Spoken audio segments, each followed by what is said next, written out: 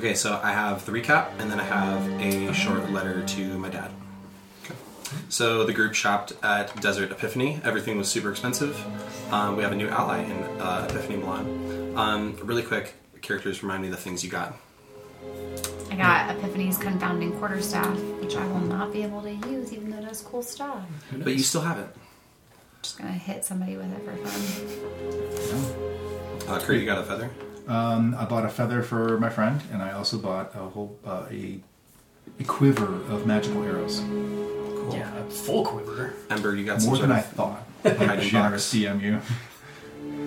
Yeah, I got a magical box.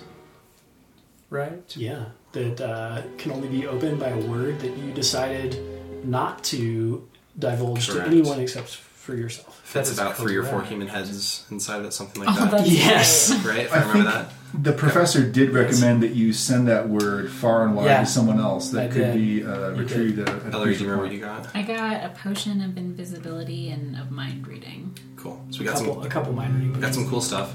So we're back at Used in the the last session though. That's right. Ooh, had. But I did not have that item in my inventory. I haven't created a Okay, cool. specific All right, item. So okay. if you want to Okay. put a placeholder there, Okay. you can. So we're back at the Sea and Sky. We were all exhausted. I was feeling like cat shit. Juniper wanted to have gotten a hair from Fargueser's home, but she didn't have time to get it, so she couldn't scry on her, and they burned the place to the ground, just as a reminder in case you forgot. Ember realized in the letter to Mo there was critical information missed. Something about, you recalled where Diage's tower, which one it might be in. Something like anything else you want to add to that? No. Okay. We woke to a rainy morning. Ember solved the puzzle with word journey. The youngest of all of us, and the cleverest. Senator visits. We confirmed political alliances.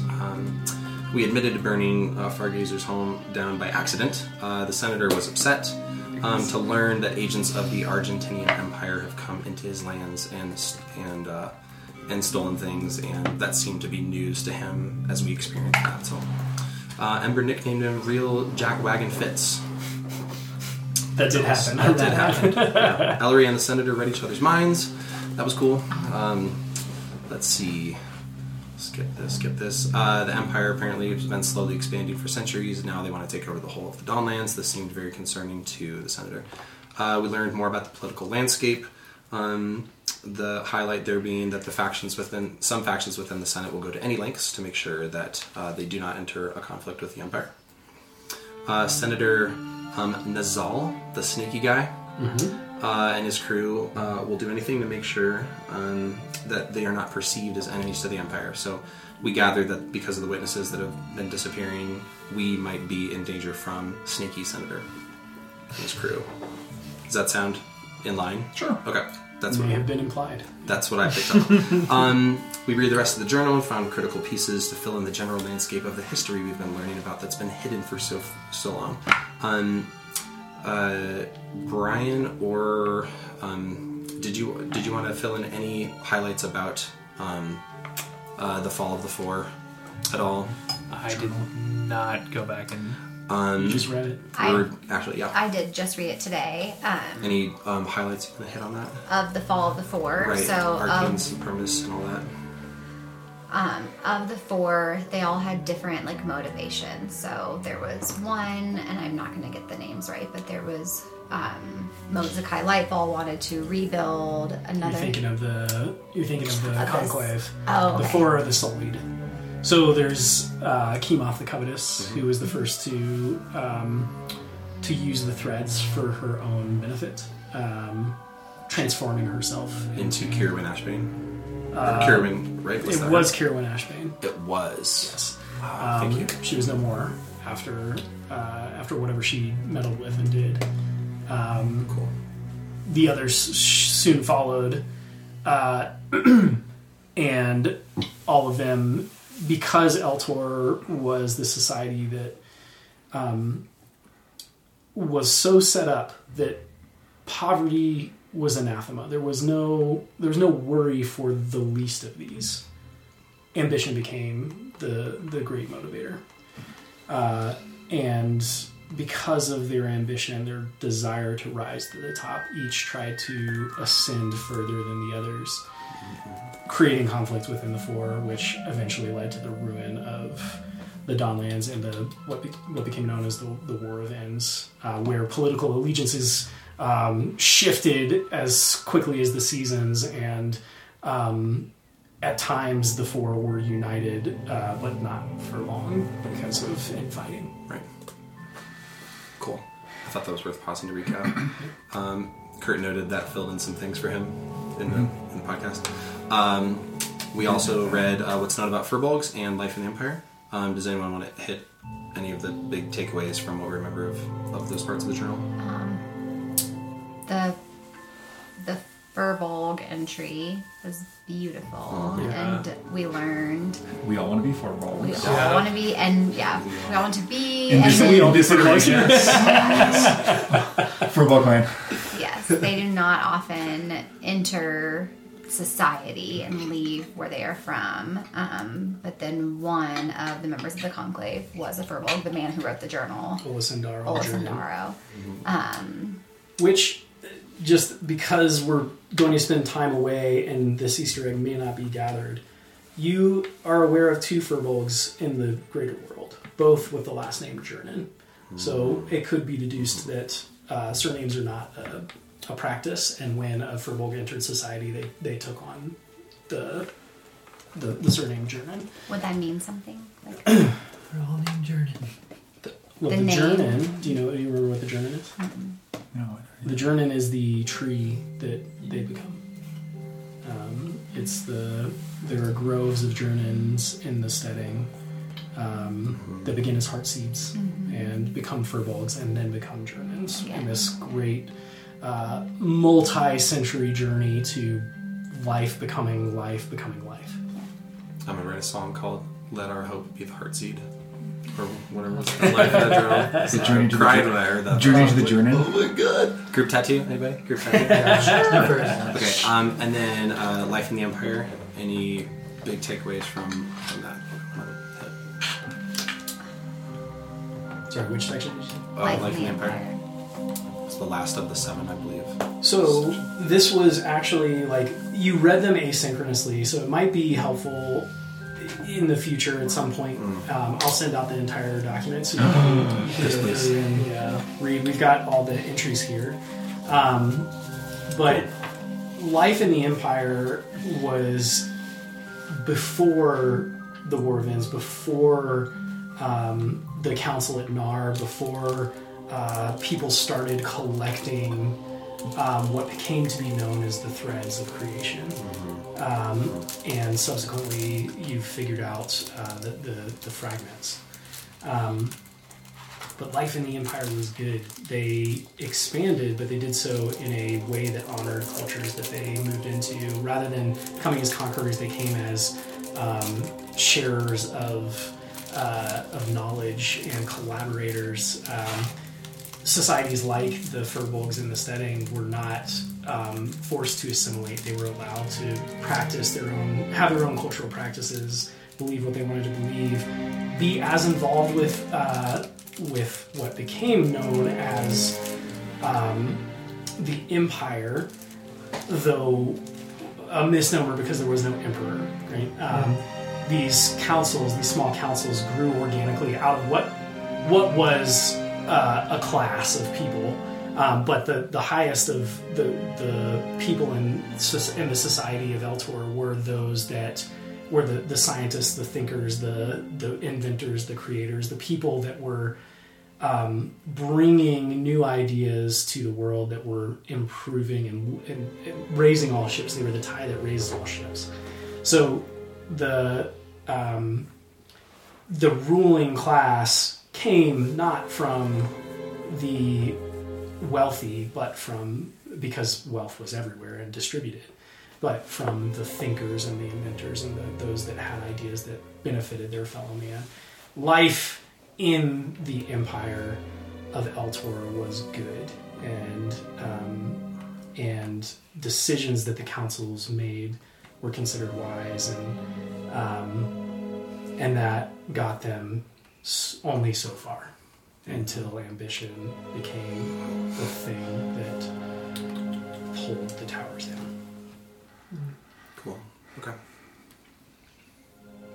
Thank you for that. I know the recap's kind of a little long. Wanted to leave space for the lore. good. This is great. Good. This is great. Important lore. Big stuff dropped in the last Especially when you need to go back and re-listen to this. And Oh, yeah. whatever the gap time is. That's right. It's be helpful. So, before we left, the DM tried to leave my character homesick, but Tupelo dragged me along. Did try to do that. Yes. Yes, he did. For my usefulness in lockpicking. It kind of reminded me of the time I was asked to be in a band just because they needed a bass player, and I was being used, and I was fine with it. I know.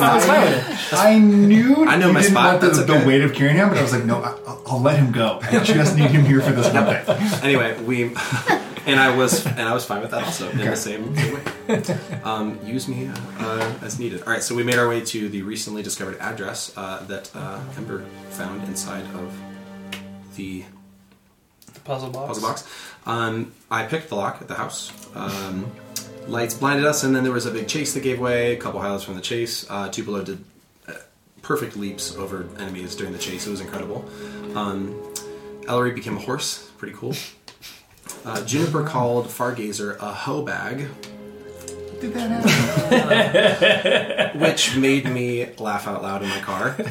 Ellery created a chasm, scared the shit out of everyone. I was trying to be nice and tell her we were friends, and she kept running. It Yep. was putting us in danger. No, she deserved Scared it. for her life. Yeah. Yeah. Kurt made it clear he was rolling like a god. He was. And then That's why I got him new dice. that's right. Cool those things off. I'll go back to digital dice. I was crushing with digital dice too. Eventually got her calmed down and made her way back to the Sea and Sky. Turns out the group sent a message to have brought to my room milk, a fancy robe, and Ember asked for discretion. I know you guys didn't mean for this to happen, but they sent me a prostitute. It's an understandable leap. That happened off the. It's an understandable leap when they're like, "Oh yes, you want these things sent. We say no more. We know We're not from around. the number 3 special. Say no more. We got you. It's an expensive establishment. Cocaine? Exactly. We're not from around here. Hello? Yeah.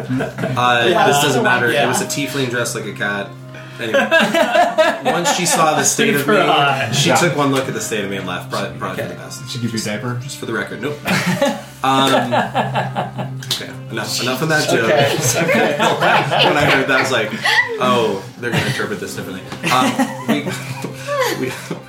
We collaborated with Fargazer, talked about bodies that she had found with the Empire insignia, same with us. She mentioned that this was a breakthrough, history was being rewritten, and the Empire knows about all this as well. So a lot coming to light between the two of us. At long last, we've been trying to find her for so long. Like since we left Sharnholm. Let's see. Themes were, she mentioned she's starting to question her own history, understanding of history itself. By asking too many questions as a student, you might not be welcomed. And Ember slams his teachers, saying most of them bit the bird, which was one of my favorite phrases from the podcast. Did you make up that phrase? Did I say bit the bird? Yeah. It's like they funny. suck, but the way that... Yeah. Shepard says that. Such a I did not realize that. That's funny. Amazing. You're incorporating your children into your character. Tell bird. Tell Shepard that he has made an impact. Burger. Yeah, the short. Oh, I was thinking the bird. iceberg. Right. I almost bit the bird. Anyway, Meaning is what you make it. and it turns out that Fargazer and Sebastian Silas were banging each other. Now, this is where I would... No one said No one said it. explicitly. Yeah. No one said it, but it's in my notes. And this is where I would insert a magic sex joke, but I don't have to because Kurt's here. Oh, jeez, no, I wasn't ready. I'm not prepared. I'm in Tupelo mind. I can't. Okay. Oh, I'm so embarrassed. Okay, we can skip it then. Come back to me. I'll Okay. Charmingdale. Think Yeah, there you go. Think, what would Charmingdale say? Oh, dirty bird, dirty bird. Push those feelings down. I was not ready. Hey, we got him quiet for the first time. Hey, all right. Hey. You know, All right, I'll move on Peacock while we have the before, it's window. okay. Fargazer asks if Fitz is the head of the operation, and we said we weren't sure. Although I do recall our in letter that we found that General Fitz, it was written to him that we found on the island at Merrick's Landing. He was like a puppet in the show, from what I remember. Like his family was going to be in trouble if he didn't do what the Empire asked him to do. He seems to be like a cog in their wheel. We know there's others above him, but we don't know who. But he might have. That's so. There was. you're on the right track, but you've got the roles reversed. There was a order of conscription that was written to pull a dwarf into this enterprise of going out and finding artifacts noteworthy to the emperor, right? And that person died, and what was found was the conscription notice that was signed by General Fitz. In other words, he was the one that Gave the orders. Gave the orders, not that was Okay, giving the orders. thank you for the correction. That's good news. Got it. Okay. Yeah. But we don't know who's the head of all this. We just know that he's the one we're chasing currently. And Fitz stole the notes that Fargazer had, and we gather that he's heading to the dig site at the Asher Spires. Asher Spires, yeah. And we're about to head there in a tizzy, and that's the recap. All right. Okay, cool. You got a letter for us as well? Yes, I do. Letter. So Naveen is finally feeling better. He threw up the rest of what was making him feel bad. Took off the diaper. The street meat. Street meat. Street meat. That was funny. All right. So he's in his room writing a letter to his dad. Dear Dad, I do think I will send you this letter this time, and yet I feel the need to tell you to fuck off. I'm sure you must be wondering where I have been these last few weeks since I left home, but we both know it has not been home for me or you for so long, ever since losing Mum. For a long time, I've blamed you for what happened. My fortnight on the open sea has afforded me time, lots of time for reflection, and given me a new perspective. It's been 10 years now I've blamed you. I thought it was your fault that Mom went to jail, because you testified against her in court, affirming she had the blood of a Lycan, and she herself, like me, was a shifter, committing the Sharnholm crime of embracing magic, for indeed, she had the ability to pull on the threads of the cosmos to make herself appear more like an animal. And here then I shift to in my room, although no one can see me. Although you must have known this before marrying her, surely you had convinced her to repress this, being from Sharnholm, where every bit of magic is outlawed in that grey, dim, close-minded city. And still, I also blamed you she was sentenced to prison. And after finishing her sentence for many years during her transport, was stabbed to death in the streets, killed in our own city, by our own, for those who feared she was different and was a threat. For so long I've blamed you for all of this, and in my reflection, I sought to look closer at the day she shifted openly in public. I now see the fault was mine. My time in the open sea has allowed me to dig deeper, to look closer, and I remember the first time I shifted as a boy, when I was 5, she told me not to run outside, but I didn't listen. Of course, she chased me down. She couldn't help shifting herself out of joy for seeing me. She was seen by a neighbor, which was the beginning of the end. Well, I do see indeed. The fault might have been mine after all. What a funny thing, to have hated the devil for 10 years, and then to look down into the open sea and see his face reflected, staring back at me. Part of me hates myself, but in my journey with my new friends, I've heard many stories of their failures along with their successes, and I am not the only one who carries pain. Death does not discriminate, for all those in my party carry the burden of living, while some of those they love have been lost. And in learning bits and pieces of all of their stories, I do not see them curled up in a ball, allowing any of their shortcomings to hold them back from acting like the spectacular group they are. For I do believe two things can be true at the same time. Even though they have lost loved ones and made mistakes, they are nothing short of heroes. My friend Tupelo says, I hope to be judged by the last thing I do, not by the first. How grand a thought. That is what I want. I also want to be brave in the face of danger, as I'm inspired by my new friend Jennifer Lightfall. I think we're friends, not sure if she shares the same sentiment. As she rushes to meet anything ahead of her, head on, and while, even though she once said that your feelings are not to be embraced but shoved deep down like adults, I have seen her give way to tears from time to time. I do want to be remembered and have stories told about me, not just as a brave fighter like Juniper, but for the grace and elegance in the way I move and dance, for I do always think that style points must count for something. I've learned a great deal about the importance of stories from my friend Jodin Songhart, who I have never met, but feel as though I know him. He feels so close to me. Actually, he's still in the bag, so... Metaphorically, literally. Literally, he is... Right there. is still close by. Anyway, having spent some time outside of our Grey City, I now have witnessed the most incredible example of what it means to fully embrace who you are and express magic and pull on the threads of the cosmos. I've seen this in my new friend Ember. And by the way, his imaginary girlfriend is beautiful.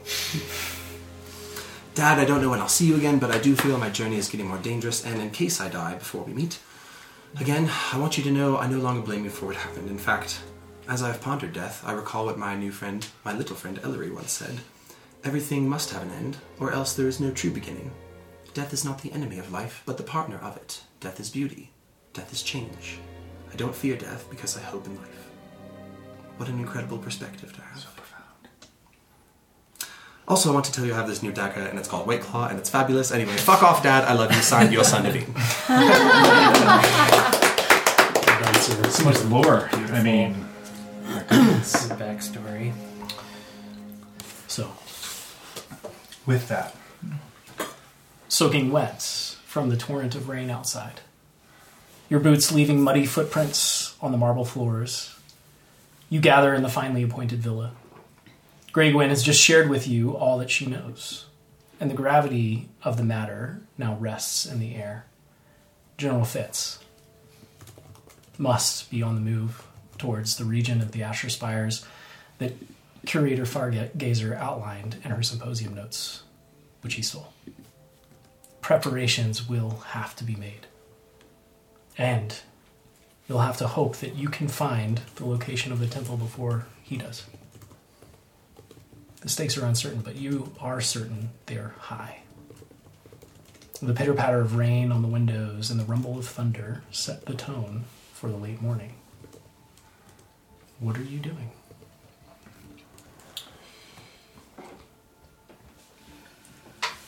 did Fargazer spend the night? This is still the morning Okay. that you found her. Okay. So, she is there amongst you. Same day.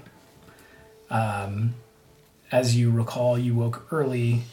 You met with the Senator Olmug. Ember, in his cunning, solved the riddle without critical information because he's just that smart. It's very intelligent. Bumps it right there. And you made your way almost immediately after your meeting and waiting for the delivery of the quarterstaff to the acres, where you found a very frantic Grey Gwen and eventually convinced her to come back here with you. So I would put this at late morning. We're getting on noon. At this point, I would, feeling better, hop back into the room. What are you guys talking about? Oh, you smell like a prostitute. She was That's not true. I didn't say that. I'm not kidding. Tupelo wouldn't know. barely there.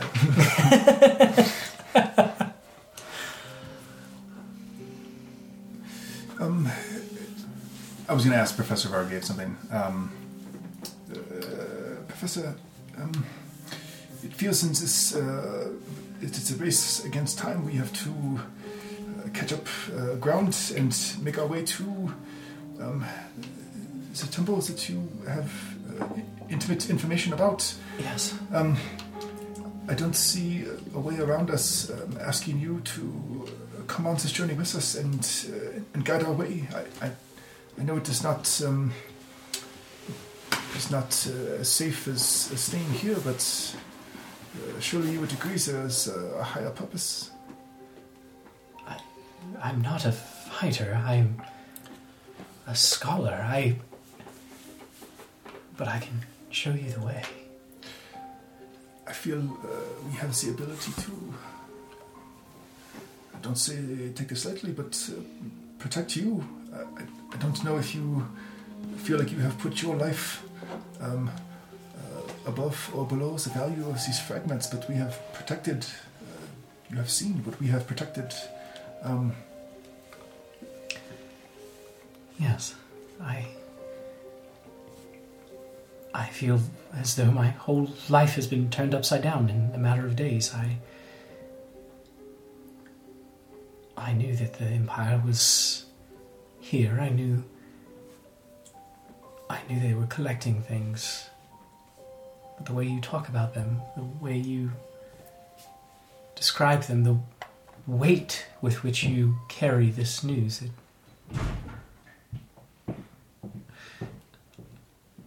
I this could be the most important thing that I do with my life. We believe that as well. All of us share the feeling that this is a matter of life or death, not just for us, but for everyone. Gray, I'm going to have to ask you your interest in these fragments. It can't be purely academic. Tell us what you believe and what your goal is here.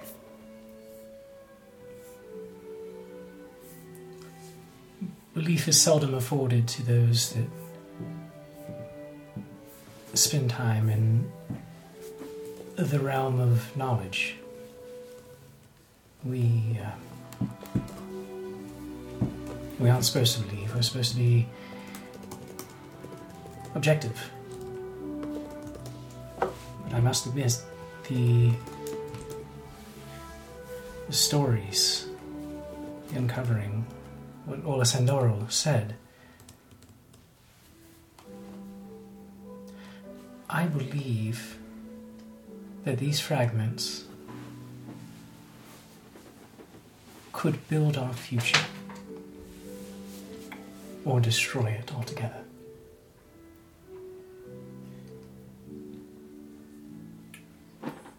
I think we feel the same way.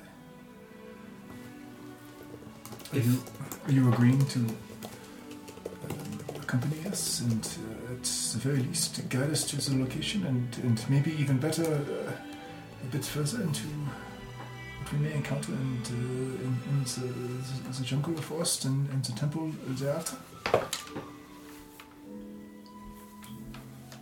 You look at her. The five of you stand in a room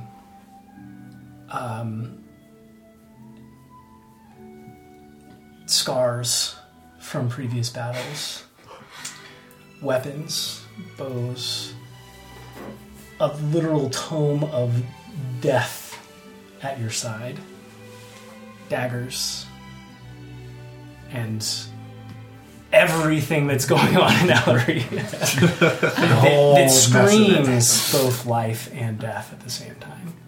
And you look to her, and she seems meek and small with her pencil, her grease pencil that still works in the rain, and her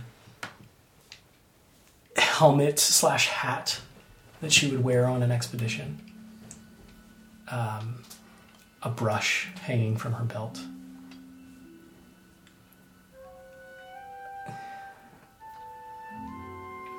I'm afraid. I don't. But I will do what I can. That's enough. You get to be afraid. I think we are often afraid if we're being honest. How do we I'm pretty good at this. I mean, all I was gonna say is, I mean, I was just like in school, brainiac, you know, thinking that was the way, and then I met these people, and just, I mean, saving the world practically. So I'm just saying, there's no telling what's inside of you. You're probably selling yourself short. He's afraid to talk to girls. Girls are terrifyingly powerful creatures. Yes, I agree. How was it?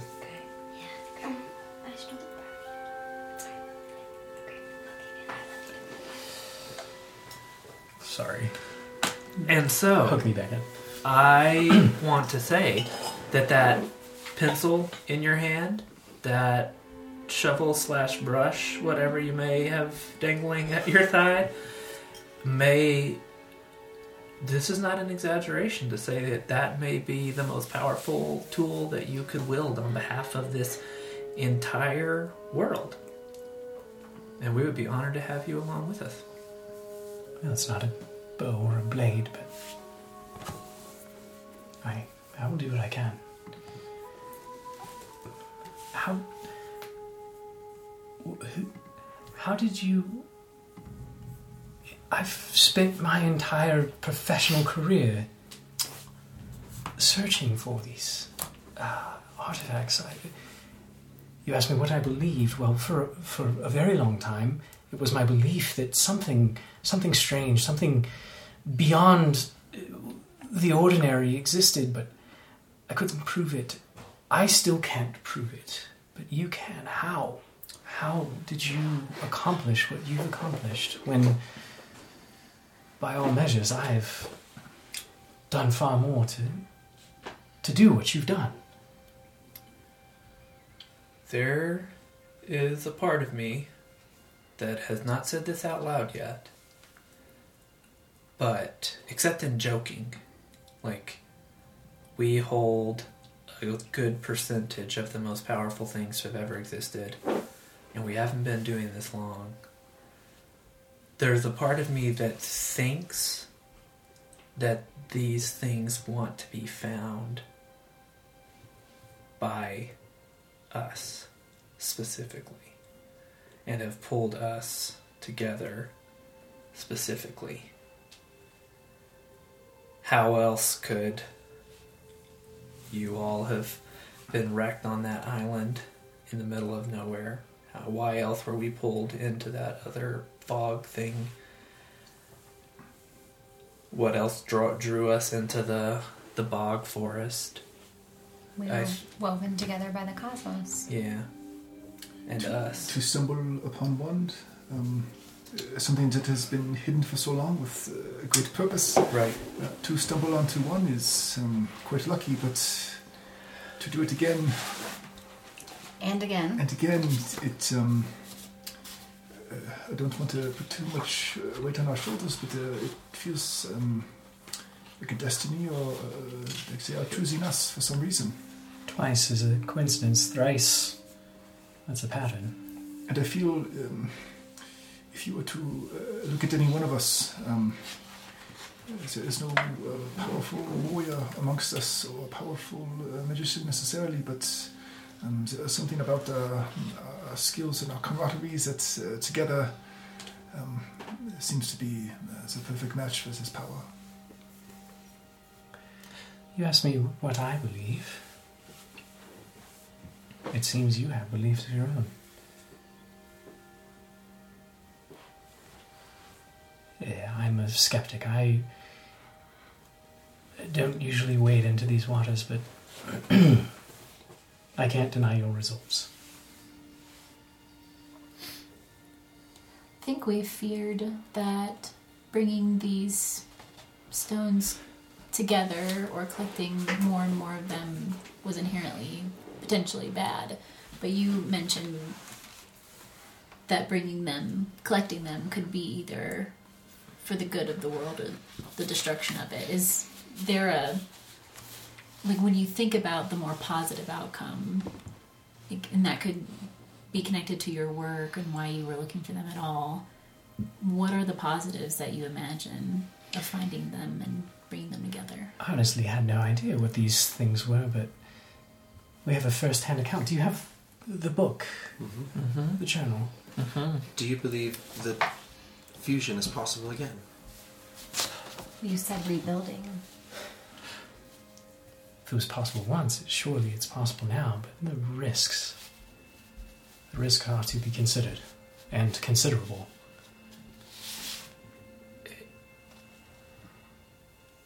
If only somebody had some extremely strong magical glue that could hold two things together that want to push themselves apart from one another, then...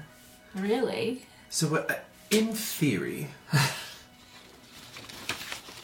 would you say that's, in theory, a good idea, or not? Lucendoro, he spoke of great smiths and artificers, people who wove both the physical and the paradimensional, the magical, the arcane. I have no idea what would happen if you tried to glue one of these artifacts to the other, but without something to harness that energy, it could be devastating. That's what I was thinking. Right. In theory, right. You know, there are no bad ideas in brainstorming except for ones that can create a supermassive black hole and cause the entire cosmos to stop existing. That's a bad idea. What is this black hole you speak of? I have not thought to do that with the glue. Because it's not the stones are fine. You have such a substance that would do this. It's not just any glue. It's a magic. Some would even call it it's not your regular elements. That was it's not the stones that can't It's be the near each other. It's the eye eye that with can't the be near the stones. stone. Oh, but The if I stones recall, also- do I recall correctly that the recounting in the journal described the what did they call them? The threads? The threads of creation. That it was some sort of like joining of them all Well, together? some succeeded in joining two together, and it At created great their costs. and it created its own like tertiary power of Yes. like combining Pokemon. or Yes. something. Combining Yeah, and- Pokemon. You would remember that Yes. the cost that I'm referring to there is terrible mishaps. Yes. That happened along the way to fusion. Yes. When fusion was proven possible, now you had not only artifacts that had will that exerted some sort of change in the world, as you've experienced with the fragments that you've collected. Now you had energy, you had power source, you had eventually sources of unlimited energy that could power entire cities indefinitely. So yes, the outcome was great, as was the cost of getting there. Gregor, you. I'm thinking of how does someone make a sword? They don't. They must be an apprentice. It is a shared, passed down knowledge to have these skills. There are artificers here that, through lineage or some history of family, would any of them know the history of this? We have a history that there were artificers here that were capable of tinkering and even without success, at least trying some of these things that could be of consult or could be trustworthy for inquiry.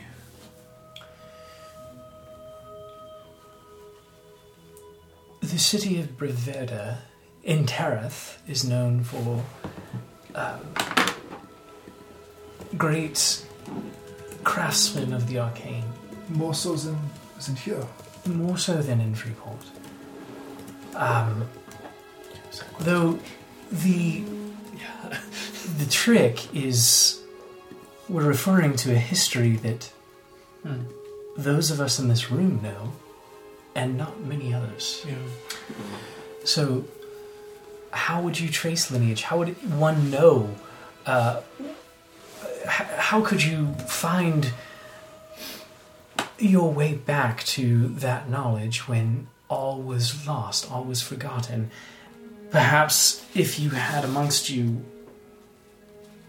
an heir or one that... But who knows if that knowledge was passed? It's May the light fall on this one. The knowledge hasn't been passed, but The bloodline. I'm sipping a glass of water and I'm just going to splash it on I mean, I would share with her my lineage and tell her that when she speaks of rebuilding, that I feel the need for that in my bones. That was Mosakai's greatest desire, was to rebuild. You are the heir of Mosakai Lightfall. Isn't it wonderful? But you say nothing has been passed to you. It was passed to my brother who died, and he left me. Can I show her my necklace? Sure.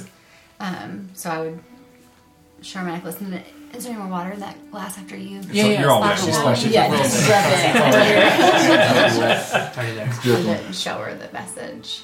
She reads the script. It is ancient Altorian, Oh, she can read it? of which she is fluent in. Okay. She's a fluent.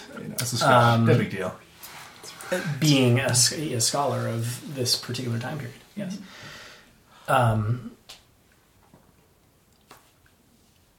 Do you remember any? Was your brother asked to participate in anything you were excluded from? Was he? Did one of your parents show favor to him? Was there ever things that he would do that he wouldn't tell you about or wouldn't explain to you? All the time, but I just thought it was because he was older and the boy. Well, that is a potential lead. And the best one we've got. If our intention is to reforge the threads or attempt fusion, I don't know if that's the right course or not. We don't either, but I think our first purpose is to at least get them, and by getting all of the fragments, we are stopping someone else from doing so. We trust our own motivation more so than the alternative, which seems to be the Empire. Is either at our heels or has gone before us in every situation. What would you do? You said great good would come of collecting these fragments. What would you do with them if you had all of them? What would I do? I'm a scholar. I would hand them over to the Senate. I would tell everyone what I'd found. I would share the knowledge that was known. You put too much faith in the Senate. We have been there. It seems these are perilous times. I don't know who to trust. Well, we have been trusting ourselves selfishly, and it has gone well so far. And what is it that you intend? You who have successfully gathered fragments of creation, you who seem to stumble upon knowledge and artifacts that were intentionally wiped from the slate of history. Perhaps the more pertinent question is not what my intentions are, but what your intentions are. I think it's been, at the very least, to keep them out of the Empire's hands. To what end? You go around, you spend your life collecting these fragments, putting them all in one place, and then you die. What happens next? We have already had one of our members do such, to die in the path of this journey. We are here to do the most good. We don't know what that is yet necessarily, but our intentions are to do the most good for the most people. That's right. I'm gonna reach into the bag of holding and pull out this book I got at Veridan Cove. It's called Shuttles on a Loom: The Search for Meaning in the Tapestry of Infinite Mystery. That's so good. Just the title. And so gonna flip to page 47, which I have dog-eared. Who's the author of this book? This is authored by Starlight, the Bold. Oh, okay. I was going to tell you, Rob. Just No. And Dog-eared, it's well worn. You've read it's this well page. worn. And the title of this chapter is "Do the Next Right Thing," and that's all we're doing. We don't know what comes next. If history's any indication, it's that we're going to stumble upon another one of these fragments. Perhaps that's the fortune in meeting each other. It is. I have a couple. When the voice was talking to you in your brain, and you nearly lost yourself. Did you say out loud what it said to you? At what point? Remind me. When Yeah. Merida, It said- the eyeball, was talking to me, right? That's You what nearly lost yourself, and it said to you, I was called Starfell. Did you hear that bit? Yes. So, does the name, I can look it up, but I think it's Lillian. Is it Lillian Starfell? From the Conclave? Yeah, from one of the four. Yes. Does that name have any particular mean anything to you other than Only that what it's I've- one of the four? Only what I've read. If his prose is to be dissected, perhaps the order in which he wrote the mortal names corresponds with the order in which he wrote the names of the song. Of the Sullied. So we have the eyeball that contains. Yeah, she can. Yeah. And she had it before you did. Yeah. We have Lillian Starfell's presence inside there. You are what the she's found, the object that she's found. Oh, Yeah, you haven't it- showed her this. That's what you're saying. We have not shown her Yes. that. Okay. Only the 2 fragments. Then all I would have said then is does the name Lillian Starfell mean anything more to you other than And she was. that's Eric Droth is one of the Sullied? Going in full academic mode, she starts rifling Okay. through, totally unaware of Okay. what Great. the undertones are there. We certainly can show it to her. I don't have any I don't issue have with that. any- I don't want to hand it over to anyone No, just of course because I not. know what Of it course does. not. But The next time that happens to you, if trying to address the person by Lillian may result in some clues. You've done a ton of research. I'm just wondering about what our other connections to this might be. Does the name Catherine Colborne mean anything to you?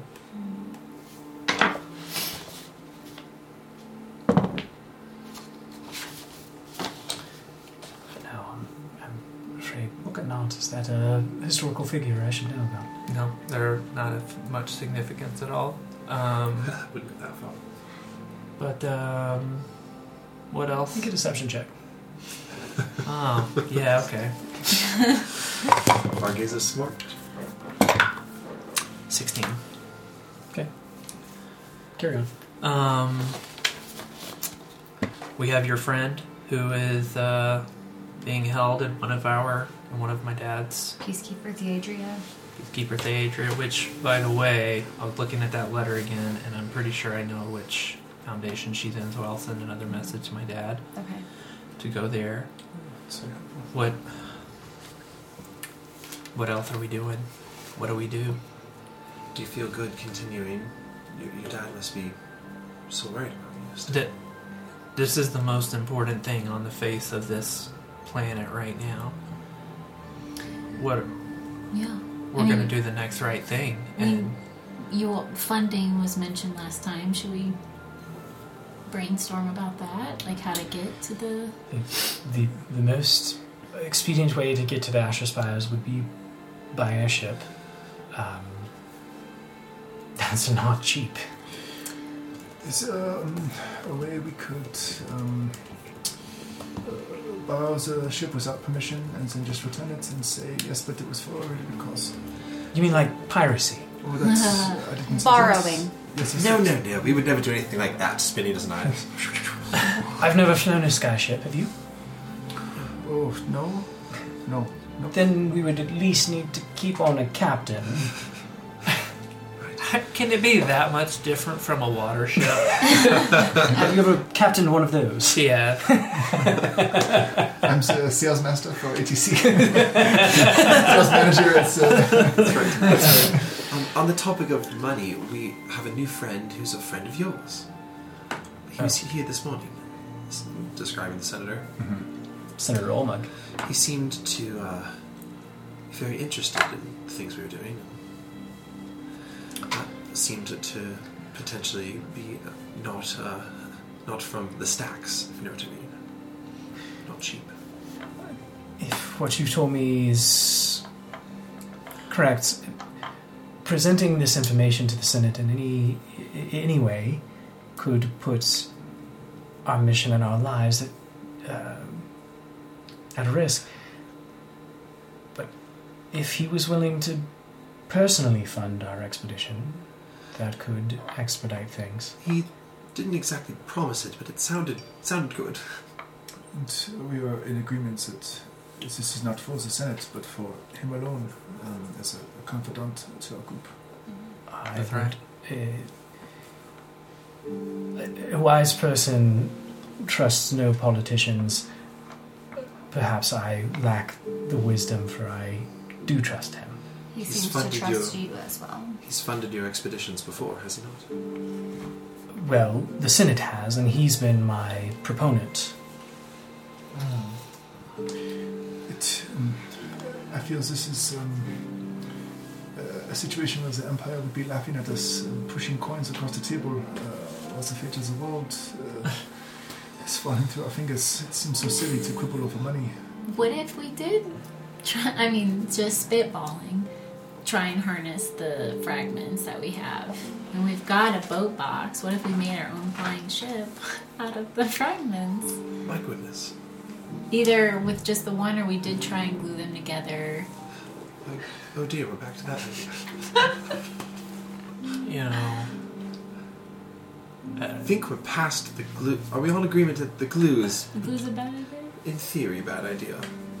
Did you still want to pursue? I think it's a theoretical option. Right. It would probably result in one of us or all of us dying. Right. Yes. And But on the topic of trying to figure out how to get ourselves there, you just said that the Senate has been funding your expeditions. Yes, that's correct. What does your grant writing sound like? What's the pitch? What do they think they're funding? The discovery of artifacts pertaining to the history of Tereth. The collective. Knowing now what you know now, is it within the realm of possibility that what you thought you were writing, they read something totally different? Which is to say, you thought, hey, let's go out there and see if we can find some fragments relating to history. And some of the people within the Senate said, ooh, that's exactly what we want her to do. And as soon as she finds what we need, whoosh, you know. You're suggesting that Yeah, somebody else put this in better language than me. some would vote to fund my research for their Senator own gain. Nizal would vote to fund your research because he has ties with the Empire, and yes. That's what I was Yes. Senator asking. Nizal has been on the small committee of every symposium I've given. He Of course he has. He's a Hobad. has been an ardent supporter of the requisition of Okay. history. Okay, well, that's how they got there Okay. before. We believe Before we did. Nizal might be one of the reasons you've been in danger. You should scry on him. Ooh, right now? I'd love to. Grey Gwind, if I can speak from one professor to another, That's right. I am That is I'm right. formulating quite a plan in my mind. We need to make haste in whatever we do. Would it be possible to create a grant written and asking for explicit money for the purposes of finding something somewhere far away to throw them off the tracks, so that if the people we do not read this in the Senate are reading it, they would send the Empire or the emissaries in a far-off place, maybe. I kind of start preparing to cast haste. No, not that. Okay. Talking about a montage! A motherfucking montage! Writing grants, pen.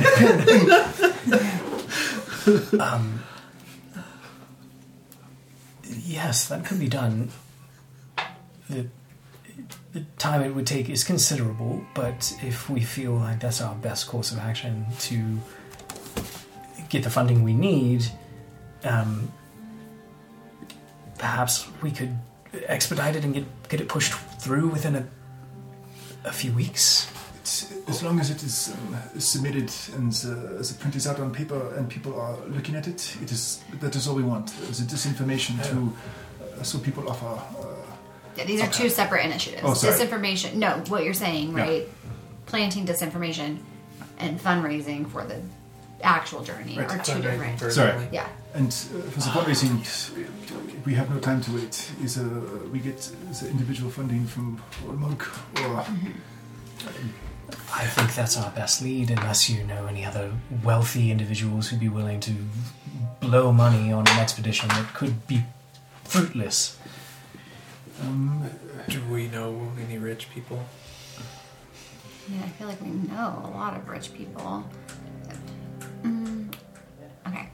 Again, if it's we are in a game of catch-up, we are following on his heels. Yeah, that's right.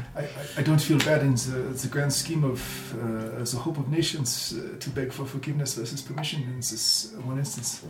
Do we want to summon the senator back here to talk with us about getting this funded?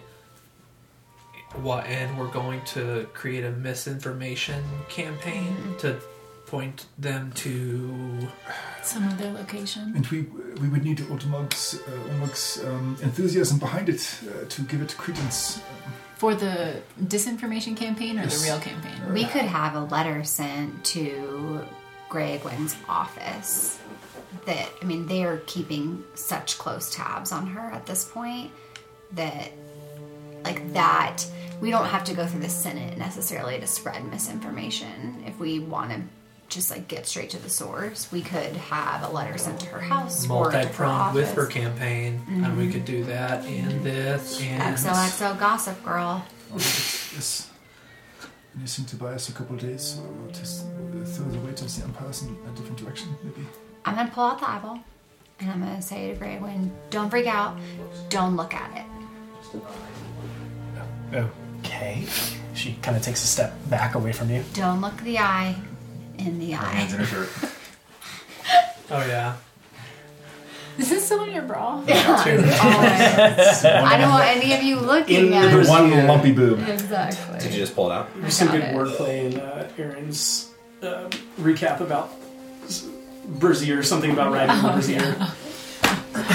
All right. I've never met Nizal in person. You saw him. have seen him. Yeah. So would you say I am familiar with him? No, I would say that you've seen him. Okay, firsthand I met the target. Okay. While I think yes, we do summon Senator Olmeg back here, and wow, Real quick, just like, because I can't remember. I know you tried to scry on Greg-Wyn. Mm-hmm. Was that this morning, or was that... That was the I night thought it was before. yesterday. That was the yeah, night before. because it was before Olmeg came. You had that one spell slot. And left, you right? did try to cast Eye Bite on her. During the... So, So I can't do unfortunately, this. you in don't my have session that. was this morning. In the session. That was what? That was this morning. That was this morning. Are you sure Eye I Bite. tried to cast Eye Bite on her? Yeah, because I remember she I had a tried plus to make her 0 and fall she asleep. rolled a 19 or Yeah, something. yeah. Oh, okay. Yeah. Okay, never Sorry. mind. It's okay. Cool idea. Man. Puts it back in my bra. Can you believe that we have this? She is terrified and... You probably don't know what it is, though. I mean, what are you You telling didn't her? let her look at it. is? She doesn't know. You said look away. She knows what it It's is. the eyeball of our enemy. No, actually, that is the eyeball of Merida Threadsbane. Yes. The story is Yeah. true. She's bound to this. Kind Don't of. look at it. Of everything that Olisandoro wrote, I thought surely that was embellished. Like the optic nerve is just hanging out of this side of my hand. It's also just Well, I'm- like moving around I'm not as letting in it your look at hand as you hold it. I'm scared shitless of that thing. She takes another step backward. You want to see something else cool? I'm not sure that I do. Show her. Okay. On the So boob. curious. I'm going to grab out one of the fragments. Oh, And I'm going to show her how it goes like... It's so strong, in fact, that go ahead and make a dexterity saving throw. Did you touch it? Did you grab it, Juniper? What? The fragment? I guess I did. Uh-oh. Shoot. Sorry, guys. Should have used Okay. mage hand. She's fine. I don't think so. Monk can't do everything. It's a 14. A 14. The fragment goes scattering across the room as it's polar opposite, magnetically repelled away from the eye. I'd run over and have my bees help me fetch it. Oh, your bee is perfect. All the training that you've done, Yeah. they are able to lift it. Levitating up. Little buddies all kind of hanging onto it. It's probably one of the coolest things they've ever done. I mean, they do some biting here and there. They made me fly once. No big deal. Hey, you're right. So we have these 3 incredibly powerful artifacts, and to your point earlier, that I'm newer to this group, and I don't fully know exactly what we're going to do if we find most of them, or get them collected, or consider gluing them together, or what. I do know we're just keeping them from the Empire, and we don't know exactly what's next, but that does seem to be part of the journey, which makes all this so exciting. I think I know what's next for me. What's the next for you? I hope it is staying with us. I think that it is in my blood to rebuild. I need to reforge the threads. we tried. Wait, did Mordecai want to reforge the threads, or did Is he that want what- to rebuild? what I had read been those lost? as one and the same. That is your interpretation of a story from ancient history. Doesn't matter. You said it. You do recall, like, just to give you some clarity of I'd like to rebuild the city. of what you've seen and what you know, you do recall the portrait of Mordecai, which you rolled a fucking natural 20 on or something. And he was in front of a... He was standing in a ruined city with one building, just the frame of one building behind him. Would, after all of this time, that building look familiar to me or have any significance now? It was. I think you actually asked that at the time, and it was. You could tell that the artist was trying to convey more than just what the person looked like in the portrait that hung on the wall. More, what was their legacy? What was their history? So, I would say like the building itself was not necessarily an important detail of that, so much as something new was sprouting from the ruins of... As we describe this painting to Greg one, do you know of portraits of this type of the other 14? I've never thought to look. Okay. But if legacy was this important to the Conclave, that they a millennium have passed this information down, surely they've retained artifacts and likenesses and other artistic renderings that would help them tell the story of the importance of what their ancestors did. It seems reasonable to me to think that others would exist. But your guess is as good as mine as to where they would lie. I have an experiment in mind, if you all will indulge me, and you can veto it if you'd like. Just thinking, the water on the whistle. What if we took a little bit of your blood and put it either on the whistle or the fragments? You can give me your consent. Cut me. What do you guys think? Do it. Let's try the whistle Trust you first. Okay. implicitly, Yeah. when it's- Yeah. So I'll take out my tools and whatnot and try and be as like not I've that got you a- care. I've got a but, really like, good vein. Yeah, right I'll here. try and be as like painless as possible. Yeah, Actually, that's you a see me do juicy it very one. skillfully. Yeah. I'm just gonna say that I do that way. Amazing. Get a little bit of blood from you. Can you put your whistle down Hands down. and just put a little blood on it? Give you a damage, a single point of damage for the pinprick. You did a great job. I mean, we need some blood, so it's got to be something. As the drop of blood falls upon the whistle, you sit and watch as it falls as a dot and sits on top and begins to percolate down into the wood itself.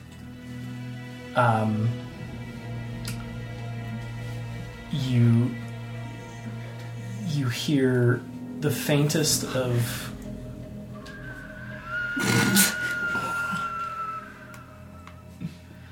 as something has affected this whistle. I pull out. White Claw? Not White Claw. No, Elderwood. little razor claw. Another one. I hand her a dagger. I say, "Do it right this time." So yeah, more blood. Just How like, much damage? As this is happening, How much blood are you willing to give to this Well, so experiment? here, Are like- you, Yeah, I wanna get a good amount, and then I can A good amount. like a gill, one gill. like a pint. Yeah. Only a pint. and then That's your blood inside. It's a gill. and then I can cast Cure Wounds. Okay. Yeah. To be clear, the whistle's sitting on the table. Is that correct? Where I'm, is hol- this? Yeah, I'm it's holding the legit. leather in my leather strap. hand Okay. All right. with the whistle part sitting on the table. Okay. All right. I have a bowl in my inventory. I'd be happy to put it in a bowl. If My that would blood help. or the whistle? The whistle, so that the blood cannot just it can help gather. I don't know So if it can sit in the I don't know blood. if, yeah, I don't know if you're trying to drown this thing or what, Yeah. but I imagine covering it, like wiping the whistle down. okay, like a gill. Fully covered. Google it. And I'm like, I hate the sight of blood. You take 3 points of slashing Oh, you're damage. fine. Great. How did you think to do this? Yeah. I just thought water whistle Freaking per brilliant. blood. It's in Yeah. blood. What is The blood pools around the whistle in the bowl, and you watch as again it starts to percolate into the wood. This wood that you know, Juniper, is not common in the world. It is found in very particular groves in Lunaria. Only reason you would know that is because your brother showed you and told you what this was and where it could be found. But as it does, the whistle sounds louder, and Juniper, you get the desire to pick it up. I would. As soon as your skin touches the wood, you're thrown back physically, landing on one of the seats that are around. You watch as her eyes kick up into the top of her head, and she's almost seizing. You watch her in this seizure-like state. Juniper, you feel your consciousness depart from your body, and you're carried north over a tumultuous sea, through dunes in the south of Phelan, finding your way through the groves into a beautiful blue day in the middle of an enchanting forest, where a structure stands. A structure that, though not an exact replica of the one you saw in the portrait, bears resemblance. A structure indeed built by your ancestor, Mozakai Lightfall. And as you stand there in this ethereal vision, you know how to get there. You know where this place is. It's not far from the home that you grew up in. And you come back and you watch as her eyes come back into... She re-enters the room. I'd be close. I was going to rush over and take the whistle out of your hand. If I thought you were going to die. I mean, I would share everything that I saw. That I know how to get there. Before you speak, I put a good berry in your mouth. You can heal her. I cut my hand and smear it all over my book, my magic book, spell book. You do so, and it stains the cover. Ember, you're bleeding. Hang on, you guys. My eyes are rolling back in my head. I put a good berry in your You mouth. guys do watch as like sort of an oleophobic effect, like the blood starts to pool and then just like drips off because of the type of spell book that you have. Yep. No effect. Okay. Well, But you can take a point of damage just for fun. I've got White Claw like ready to go, and see what happens, and just slip it back in. Push you. wrap it up. So I took a point of damage. You gave me a good berry. So Juniper, what was that all about? The building that is in the photo, in my vision, it was in the woods right behind my house. It's where Darius and I used to play. He disappeared for hours in these woods. Do you think he went there? I think I have to go there. How did it feel to see it? Like, any emotion come to the surface? Felt like purpose. You can add 26 points of healing. Ooh, I don't even need I know. that. But I probably did it at a level I didn't need to. Oh, okay. Thank you. How far away is this from where we are now? It's in the Glades of Lunaria, so it's pretty far. Like Not close. 3 fortnights or so. Yeah, I mean, yeah, it's far. A couple of continents Okay. away. Northwest continent. Would you continents. feel the pull to go there after we track down Fitz and then would Yeah, go? what priority level is this for you now? We have Fitz on the other side of this continent. We have the thing for you two. Oh, the cave. If We have can you talk- said that out loud? We got to talk about Yeah, I think we did did. talk You did? about Okay. yeah. We have you guys. We have this now for you, and we have Peacekeeper Theatria in Phalendor. And don't We- forget about that one captain's husband who's captive by the Empire. That's right. Yeah. Steel cargo or something. Yeah, Stillcog's Stillcog. husband in Not Daryl. What's his name? Starts with a D. Darius? Daria. No, That's that's your my brother. brother. Darren. That's right. Darren. Yeah, I Darren. think it is Darren. DM, who's the captain whose husband is captive? And What's I have this in my Stillcog's notes. husband? Captain Steelcog's husband is Davum. Davin. Davin. Couldn't have been Darren's Davin. normal. Okay, you were saying In Ridgefield. Yeah. Davum's being held in Ruigtod, at least last year. Oh, he's from Ridgefield. Is from Richmond. Is from Ridgefield. Yeah. Juniper, what do you feel? Do you feel the pull too? Oh, I feel nothing but a pull. I will go wherever we think we should go. I'm a part of this team, but just know that in my mind, that's where I already am. Okay. What do you think your brother was about in this building in the woods behind your house? I don't know for sure, but knowing him, I think he was carrying out whatever legacy he was told was his to carry out. Juniper, you remember Davum, I mean not Davum, you remember Darius as the bravest, most adventurous person you'd ever met. Still to this day. There was nothing he wouldn't do, there was nowhere he would not go, except that anytime you set off chasing him through the glades, through the meadows, there was one direction that he wouldn't go from your home. And You never thought to question him.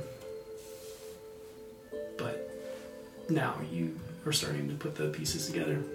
That he wouldn't go towards where that building was. Not with you, but at his heels. But he did disappear in those woods for hours. Many times.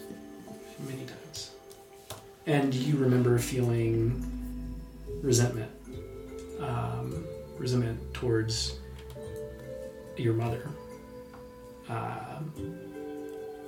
For the time that she would spend with Darius. Time that you were not privy to. Time that she never spent with you. I wonder why they didn't tell me Tell you what exactly? anything. They didn't tell me anything. They kept all this a secret and died with them. I don't understand. So there's a long legacy of people in the Conclave dying with these secrets.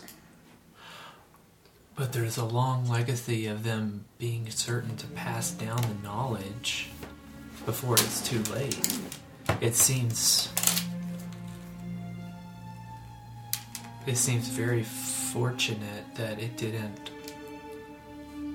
die off when you weren't told. Yeah, I could have gone my entire life without ever getting this stupid whistle wet or not even realizing that it had writing on it. I was so frustrated. Remember that night. You remember the rain. You remember the words, but more than anything, you remember the urgency.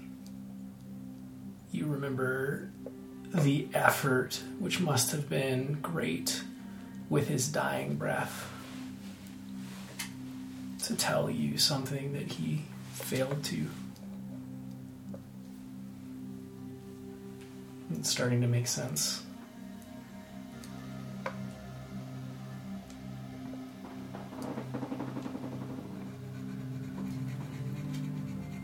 I mean, he said it wasn't yours.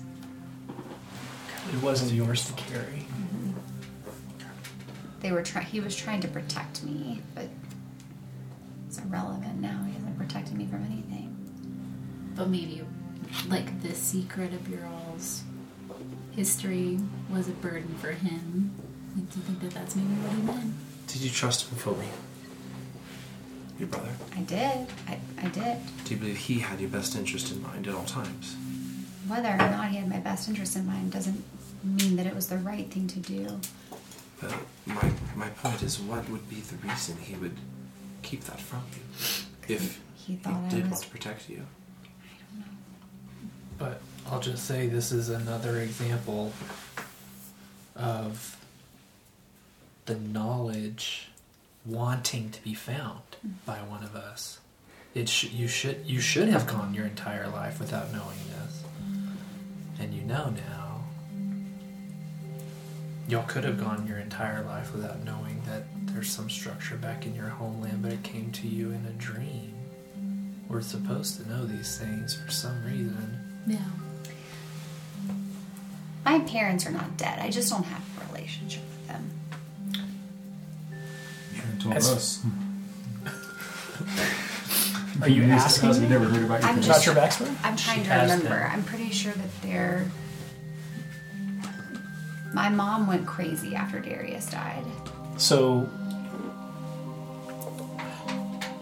your parents, the people you knew, died the day Darius died. And that's why you left. Because you couldn't walk the empty halls. You couldn't bear to dwell in a place whose only meaning was loss. Did they die in the same way? What do you mean? Like, yeah, like in the same event. Mm-mm. No. No. When I say No, they died, they didn't die. They They- are Oh. still alive. the people that she knew Yeah. as her parents died. Oh, Yeah. okay, sorry, okay, gotcha. Yeah. Their husks lived on. But you can ask Husks questions. I would ask Professor Fargazer, is there anything else that she knows about the Lightfall family? I only came across their name and this account. This is not a well-known history. It has been our experience is that the history has been removed. Traces of this. I don't know if it's a wild duck chase, but if we could, should we be looking for lineage of the people on the concave to see if the knowledge has come down, descendant to descendant, for us information to subvert libraries and books and things like that? That's a good idea. That is a really great idea. We could certainly spend time researching this, yes. I still have some context. I don't know that it's... It's not safe for you to go out. Right. But I could perhaps point you in the right direction. I could tell you to get in touch with that I trust. And time is of the essence. If we need to get moving, perhaps this is something we set in motion and reap the benefits of when we return. In your That's right. in your research, because we have come across pages torn out of books in an effort to remove this history, do you know of any books or information that is secreted away or hidden or preserved somewhere that is not out in the public? Some catacomb or something that we could potentially look to find more information about this? In my line of work and with my sway, I have access to everything that I know of in Freeport. There's nothing here. If there were to be any reference to any of this, perhaps only the Keepers and Phelan would know, but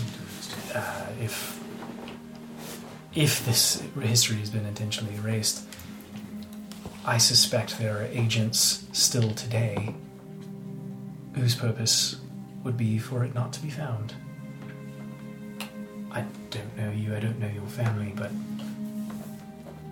if it was your ancestors' intention for no one to ever learn of what happened in Eltor, surely that's a part of your legacy as well. If we trace lineages and we find something or someone, I wouldn't expect that they'll be grateful that we found them. Agreed.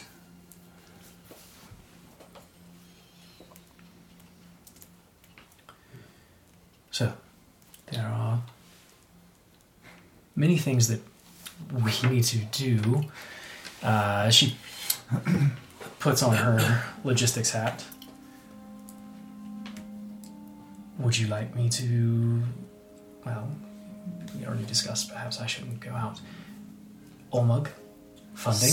Summon the senator here. Perhaps plant seeds of doubt in Yes. our adversaries' minds. If you Maybe could that start makes its writing- way up the chain back to... Yep. Okay. Yeah. Okay. We can have something to present to Olmog when he gets here. Money for the ship, or at least some type of hall pass to use it. Are we Yeah. being honest with him and then just deceiving others? Like how much we're telling him? We're being I honest think with him. we were brazenly honest and took a leap of faith and told him pretty much everything. He already knows, yeah. And we'll tell him exactly we want to Where go. we're going. We want to go over here. Head fake right. Yep. Go But we'll left. tell him about like us deceiving everybody Yep. else. Because we need him. We need his buy-in into this True, fake yeah. grant. That Okay. To push, What to push for the money and the Yeah. funding for the next Right. one, which is if we're going to False. try to push, fake the Empire into thinking that you believe there could be another dig somewhere else, is there somewhere that you know for sure that there isn't? Like, where should we send them? I know nothing for sure, but Brevera, the sands and dunes around it, that's certainly the opposite direction of where we're headed. Works. Did you have like an assistant of some sort? Like, how the deception that we're going to write to kind of put out there, like, oh, we're going to go here next. Should it come from you or in your hand, or from like an assistant of some sort, so we can keep people thinking that you're gone? That's a great question. I do. Yes, I have research assistants, most from the colleges. But perhaps it would be better, rather than roping them in and not knowing who to trust, that I tell one of you how to script this. Okay, They always bear my signature. Okay, yeah. Okay. So I will. Is now good. I'll summon the Senator, yeah, I think Okay. so. And I think at the same time that's happening, we can plant information either in her office in the form of a letter or another like journal entry that they haven't found yet Love it. that points So towards the dunes. let's just kind of go around and share your ideas on what you're going to be doing with the next, we'll call it 24 hours, in terms of planting doubt. There's ideas of letters. There's ideas of bringing the Senate in. Yep. You're going to send a message to Olnig. Asking him to come to the villa. Yes. Yes. Yes. Today. Absolutely. At your earliest At the- convenience. okay. sir. Immediately. Okay. At your earliest convenience, as long as it's immediate. Okay, fair enough. What other ideas are we circulating? Walk that out for me a little bit. What's Is this there plan? a way that I could communicate with my mom? Because I know, like, scrying isn't going to get me what I want here. Fair.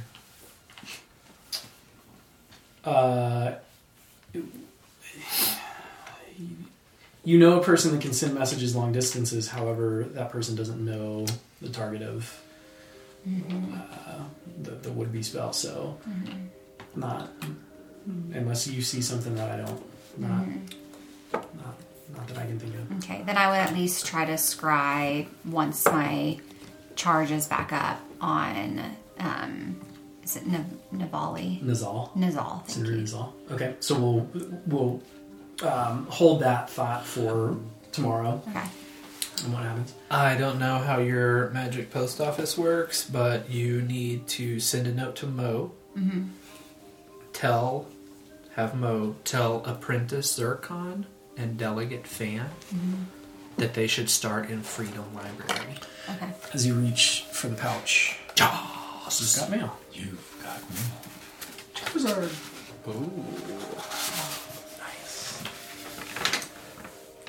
Alright. Peacekeeper Lightfall. I am reaching out to you to follow up on my query about possible leads on the location of Peacekeeper Theatria. Apprentice Zircon and Delicate Fan are in the city now and have begun searching the libraries. Any information you have that could narrow the scope of their search would be most helpful and would hopefully accelerate their progress before any harm comes to her. I also received an urgent missive from Gunny. He's planning to return to Sharnholm to incite a rebellion in hopes of hindering Greyheart Industries and their schemes. Gunny has information that Greyheart has a vast complex of underground facilities that are dubiously purposed. We aren't exactly sure what's going on in there, but whatever it is might be the link we've been looking for. Gunny knows the city well and knows how to blend in, but he lacks any information about Saltpeter Stacks, as he and his men didn't patrol that district. He's looking for an insider with first-hand knowledge of the dark streets and underbelly of the city, and your new friend came to mind. Naveen, was it? He could be the only person with the knowledge we need to take down Greyheart and expose what they do in the shadows. Up to this point, we haven't been able to pin any involvement with the Empire on Leon, but with Naveen's help, that could change. When the people learn of Leon's treachery, of his support for a foreign colonist tyrant, that will surely destabilize his regime. There is a ship bound for the Voltaki Isles that leaves tomorrow. If Naveen can pay his fare, Delegate Fawn will meet him in Whiteshore Harbor with money and provisions and can lead him to Gunny's safe house on one of the smaller islands where other rebels gather now. These are dark times, Juniper. I can feel the reverberations of great and terrible things to come in the River of Noi. Be steadfast, but show compassion to those who need it, including yourself. Compassion is the light that illuminates our path when all other light has failed. Without it, we are surely lost. I hold you in my heart as a flower of the stretch holds a drop of morning dew. You are cherished, Juniper. Remember that, and trusted Noi. Do the work, Mo. A couple of things. In the letter that I send, so many things. Push it down. Push it down. I'm feeling.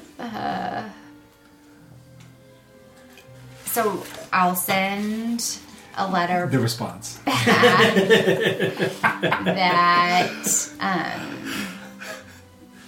that gives her direction on where to start. Okay. And Perfect. as like a postscript, I would ask her, did you know who I was? Or who I am? Okay. Can I Juicy. see that? Holy shit. You're gonna lead a rebellion.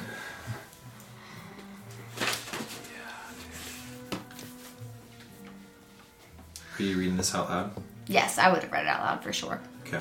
Do you read the whole thing out loud? You do. Is that okay? Yeah. I would have Just stopped wanna be reading clear. the very last part where she was like, you are cherished, like that. I would have been like, Bushy crap. Blah, blah, blah, blah, blah. Yeah. Blah, blah, This is blah. from Do the work. Okay, yeah. respectfully. Yeah. Truthfully, No. Yeah. I must say I've not wanted to return home. It's felt more like Sean Sean. Charm. for so long. Can I pay the fare? You know, they say more money, more problems, but he jingles his purse. I can pay the fare. I've got lots of problems. Many problems. My goodness. How extraordinary that would be to return home, assist in any part of the journey that helps to expose Greyheart Industries. I've heard they weren't very kind to you. They They're beat the the worst. fuck out of you, didn't they? This guy. Oh, messed up his face. Yes. That's Knives beginning of our out. journeys. You messed your My face face was smashed into a table. It There's was still twice, So, actually. just so you guys like get a sense of time that has passed. How much Yeah. I We've do been have a in this note room on for this. 4 days. I do have a note on this.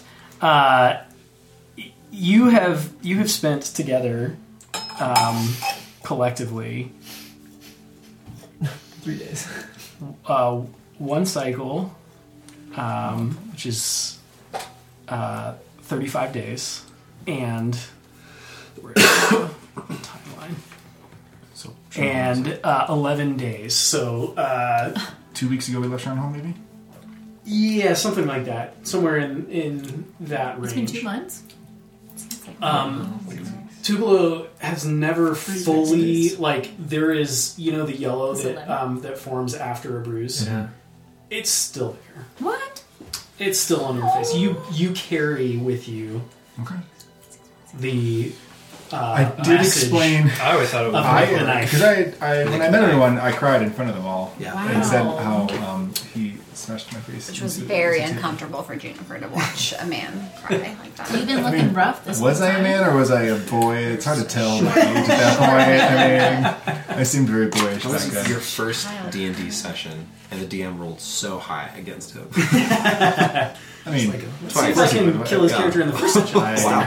Just by slamming Took his me head 2 or into 3 the, and to the desk. I think it was my fault I was- too that you With the like. knife. I was there. I was there in diplomacy. I was not ready for it. Like asking me to make some sex joke right off the top. I was not ready for it. Naveen would pull out Razor Tooth, which is the main dagger, he has over here, that he used before he got White Claw, and say, "This didn't always belong to me." He spins it. This used to be Nick the Knife. But one of my days, I snuck into his office and stole it. He's got one of Nick's This knives. was one of the daggers that he had. Just one of the ones on his wall. Oh my god. Weren't they all knife and in? Most like, of them, yeah. Many knives. Yes. Yeah. Yeah. I didn't have a lot of time in there, but it's just one of my adventures in the stacks. Anyway. Nick never forgets a knife, by the way. Just for the future. Right. But he's extremely sneaky. How poetic would it be if you returned and you were a linchpin in creating a new Sharn. I like all the words you're saying. Poetic linchpin, Sean. I mean, of course, it's something to consider. I thought my journey was just beginning by leaving that place. Didn't see it going this way to return so quickly, but my goodness. Well, a ship bound back east tomorrow. Well.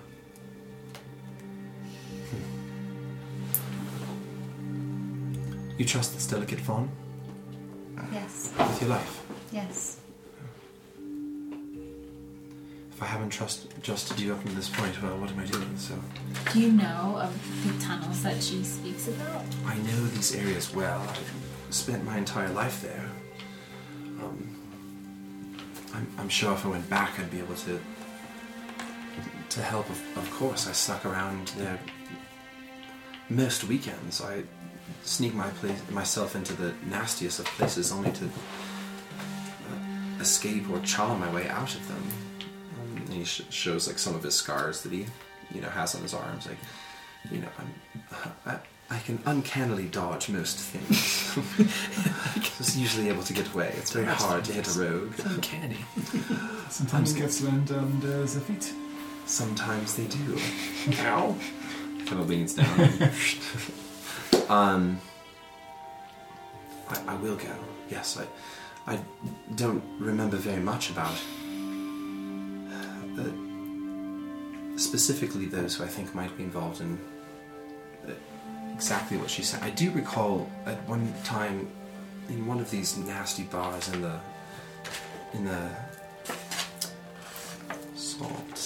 saltpeter stacks. There was a man I saw behind the bar with the insignia of the Empire, which I am recalling just now, having seen and talking about the Empire with all of you. I don't recall him very well, but he was speaking to another man. His face was shadowed, but this man I would never forget.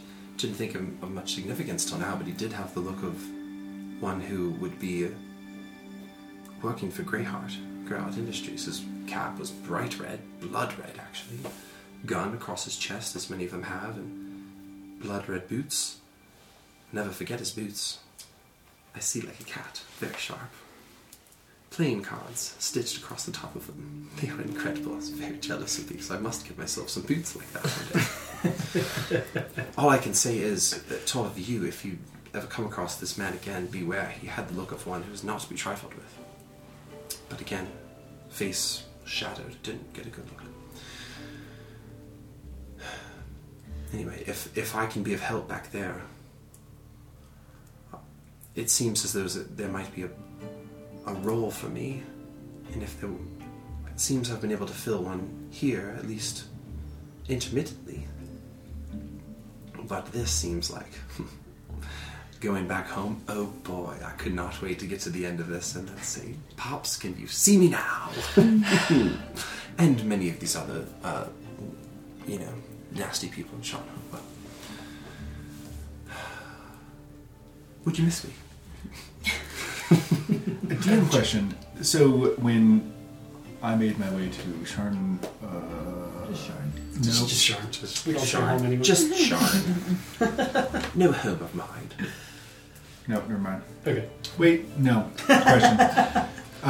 It was faster to go through land than it was to go around by sea. Coming from because I came by land. you took the Green Banks ferry from Fair Meadow down to I'm forgetting the name of the delta, and then there's a road from there. So if you look at the world map, notes, but you came down this river and then traveled by land to Sharnholm. Right, because it's way faster than if I wanted to go back home. I would go that way again. I wouldn't take a boat all the way around the whole isthmus of whatever down there. The most expedient way for you to go home would be through Sharnholm. Is that what you're? Yes, that's what I'm getting at. Yes. Okay. Are you leaving too? No, but as you may have a new pull on your heartstrings or the path of your journey. I have a need.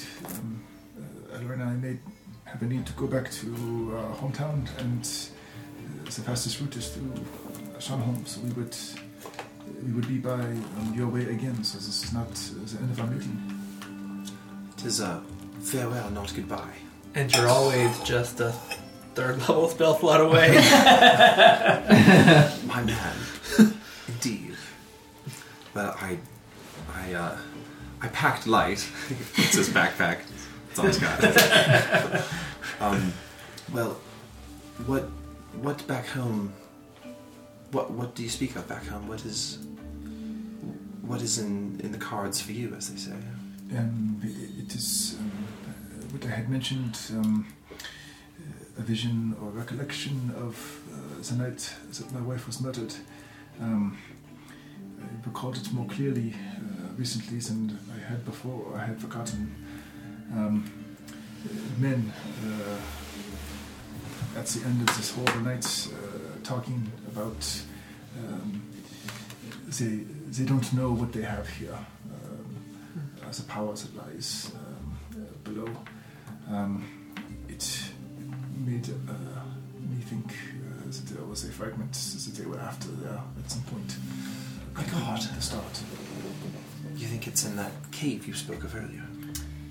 In my vision, I had seen a chamber with statues of the 10, similar to ones that we've been in before, seemingly or supposedly back home. But one that I'd never been in before back home. Not that we have illusions that there's a fragment there now, but there may have been, and we can learn something of what was there before at least. So you believe there's a fragment back in your hometown? Well, at least there was. We may just find some... its tomb, as we have found the others, and we may learn the god whose fragments this is in reverence to, and learn more about what we are facing. Because the Empire was there. The Empire was there. Whether they have found it or not, it remains to be seen. But the good news is, we'll have to go through Shanholm. I won't be far from there. Wow. But you don't feel the need to go back there soon? Because we are not sure if the fragment was found and taken. Right. I don't feel the pull as much as it is to be on the heels of Fritz. But I'll be close by. I can sneak my way over there, take a gander, after helping take down Greyheart Industries, perhaps. See? Sounds I have 9 lives, as they say. a great use of our resources. I'd be happy to have you scout ahead for us. Well, I have 9 lives, but 46 hit points. So... D&D jokes. They're the best. Okay. Will you braid my hair before you leave? Oh my god. One And last before she time. finishes her sentence, I'm already braiding her hair. Yeah. And as you were saying, you had packed light. I would set a feather on top of your suitcase. Speaking of light, What color is it? Oh gosh, whatever you would like the color to be.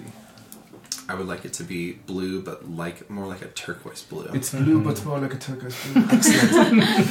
I take it and I pull off one of my bright blue feathers, or like a bright royal blue, and I say, I'm going to replace this. Will you give this to Zephyris? Oh, of course, I will hold on to this. And tell her I said. I lean down close and just say, meow.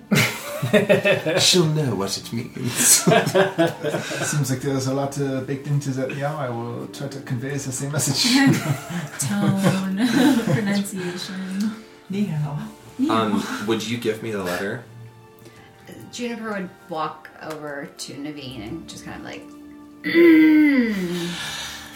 like pat him on the back and like Hang in there. trying to find words that like she could think of. She would say, "You are cherished. Do the work." Like, just reciting those words. Yeah, just like, this made me feel good. Maybe it will make you feel good too. I would pat her on the back and look to the rest of the group and say, "Oh, take it."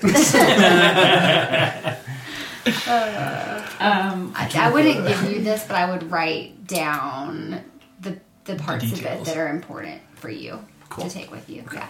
Sounds good.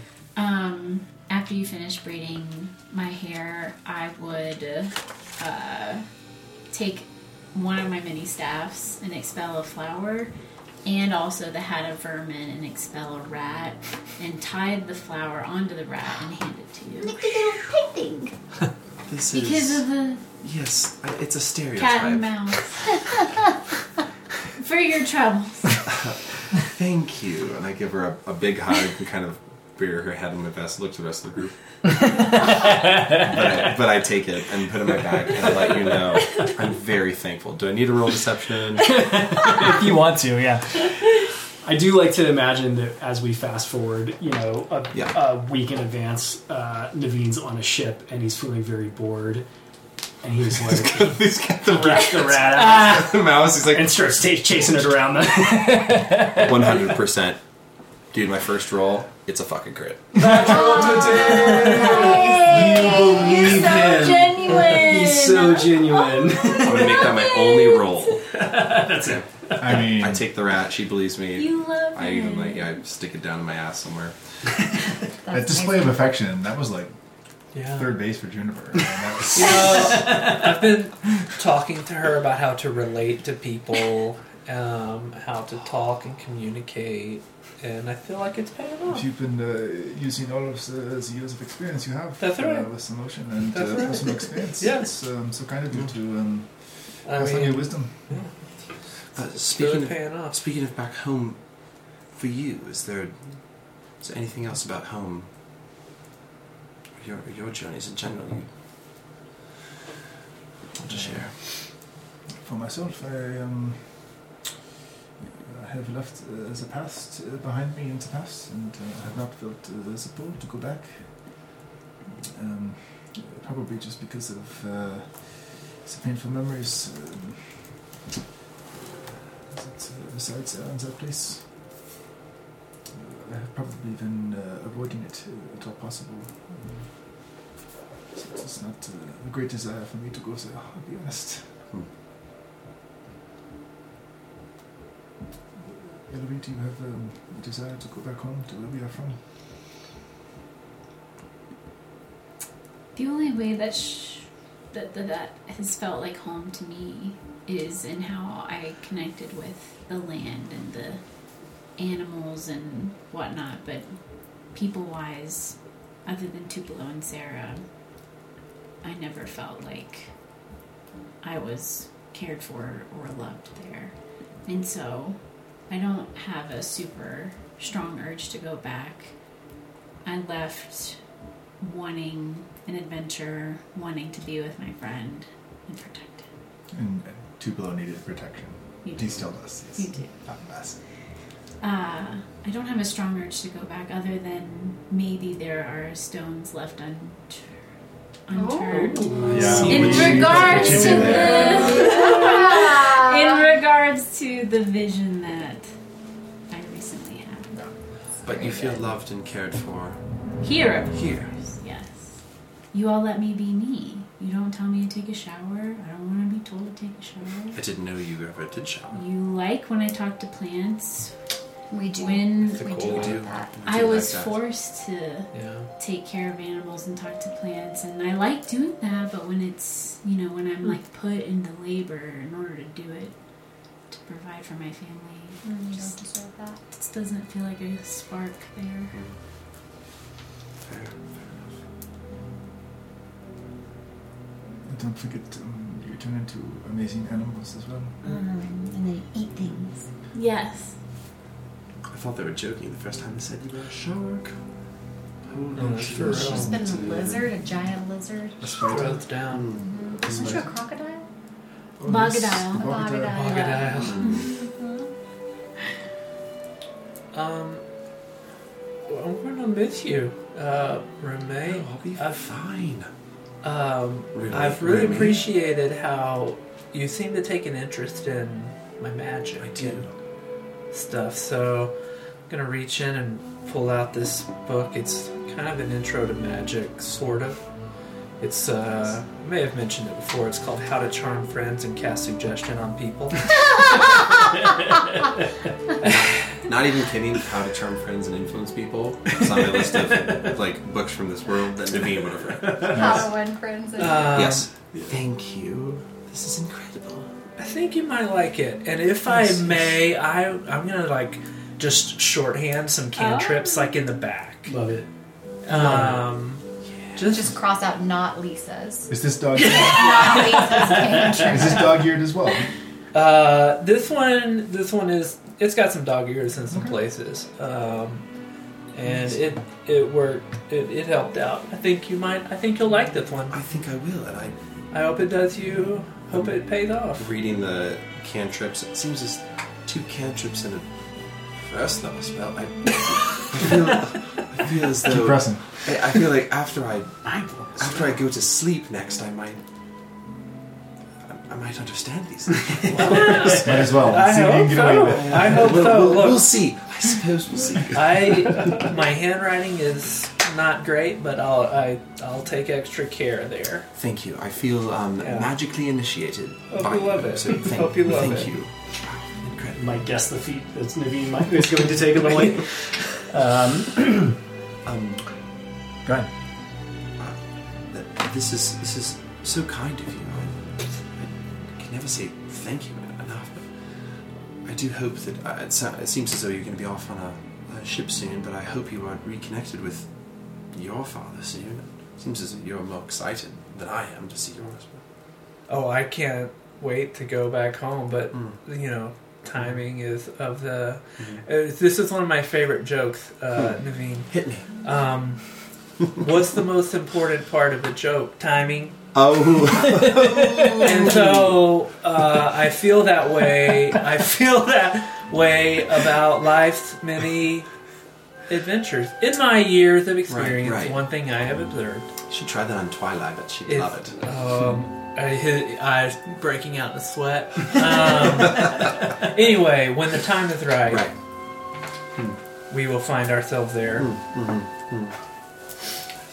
But until then, upward and onward. That's right. Your father must be very proud of you.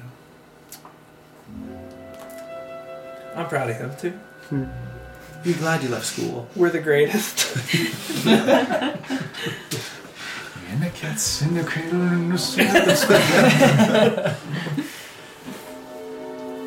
So preparations are made, and a meeting is called with Olmug. For the sake of expediency, anybody that wants to may roll a persuasion check at advantage as you bring a laundry list of requests to Olmug. He does respond to your message. Okay. That he won't be able to be there until this evening. He's in Senate hearings during the day. Okay. But he does eventually show up at your doorstep and you have a conversation. 18 Nice. plus 3, 21 for me. Awesome. You were rolling just for fun? Just to see how much you could discount it? I rolled a 1 and a 2. Yes! Oh my God. And those are minus his persuasion minus 5? His persuasion is a 0. It is a 0, okay. Now with that lucky stone. Yeah, that's right. Okay. You have a conversation with Olmug. He's delighted to see Grayswing. And that she's alive. He's gone, a day believing that his friend was killed. So there's a reunion that's had, and she describes in great detail the urgency of what's happening. You share with him why you're needing this money and why it has to be kept secret. He agrees with your 21 persuasion to do what he can to both throw Nizal and his cohort off of your trail, hopefully trickling up to management that might throw a wrench in those that already have a head start on you, simultaneously agreeing to fund your expedition to get an airship to the Asher Spires. Awesome. He does say, "This comes at great personal cost to me. If there is anything that you discover, I should like to know." Respectfully, Senator, it comes at great personal cost to all of us, and we will certainly not hesitate to let you know anything that we find. That is not lost on me. You have a difficult path ahead of you. Are you sure that this is worth your lives if it comes to it? Yes. We have already given one life. Why would we stop now?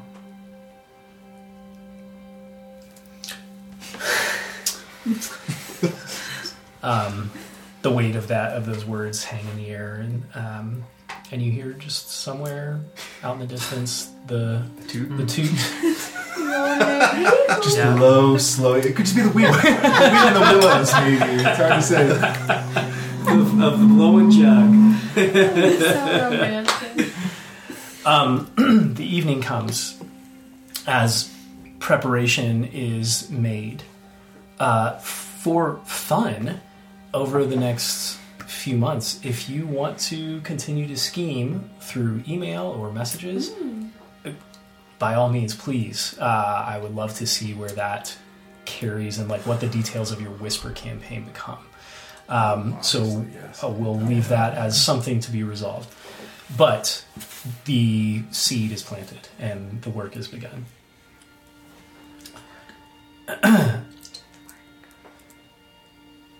Okay, so we find ourselves in the villa of the Sea and Sky. The night has come. Before you go to bed, there's all of this work that's being done. You know, Tupelo finds himself running from room to room, providing necessary nourishment as he whips up a storm in the kitchen. I assume you ask you ask for complete privacy. You hang the door hanger on the outside of your villa. Absolutely. Please do not disturb. Please do not disturb. And avail yourself of all the fine accoutrement of this kitchen to make meals for everyone. Some of you are forging documents. Others coming up with a plan of who the captain for the ship is going to be. You work with Grey Wen. She's worked with these particular people. You're putting all of the pieces in place. And during that process, there's a natural lull in the conversation. And the gravity and the weight of what you're doing and what you're proposing, what you're imagining, you haven't even necessarily said it out loud, but fusion, recreating the threads. This hangs heavy on Grey Wen, and finally she asks, if you were to invent perfection in our life, if you were to create a society, what would be great about it? And she kind of looks to each of you in turn. I can say is that from someone who had guests and parties and did some planning for events. So knowledge was always said, never plan for perfection. We will be sorely disappointed. I don't know if I could envision perfection, but I can think of some pretty good things that I would like to see with some pretty good people in place. I feel like it's a folly of the peoples that came before us. They were too focused on perfection and trusting people who supposedly knew the right way. I would hope that we would not make that same mistake.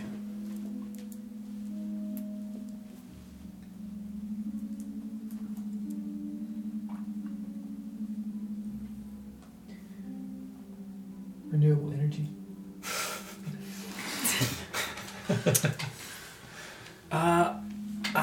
I would make it a place where everybody feels like they are allowed to be who they are, wherever they are.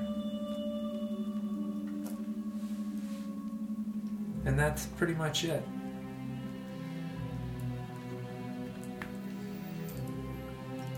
That is something I've never experienced until meeting this group. I've spent my life shut up in this grey city.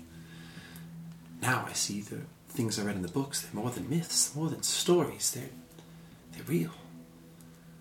Would never have thought it's possible to sail across the sea, cut off the head of a dragon. God. A sea serpent. Jesus. So Jesus. No.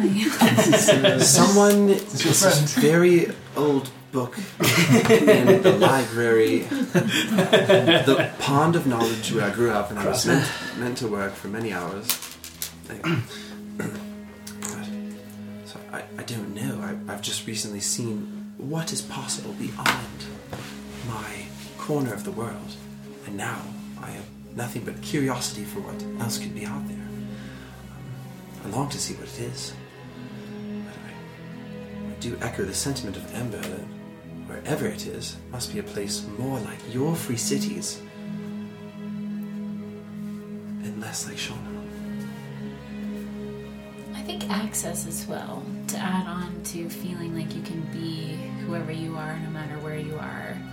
The somewhat free ability to experience other places and people beyond just where you grew up or where you're from. Like, the fact that it's such an expense to visit other lands. I would want that to be more readily available to others.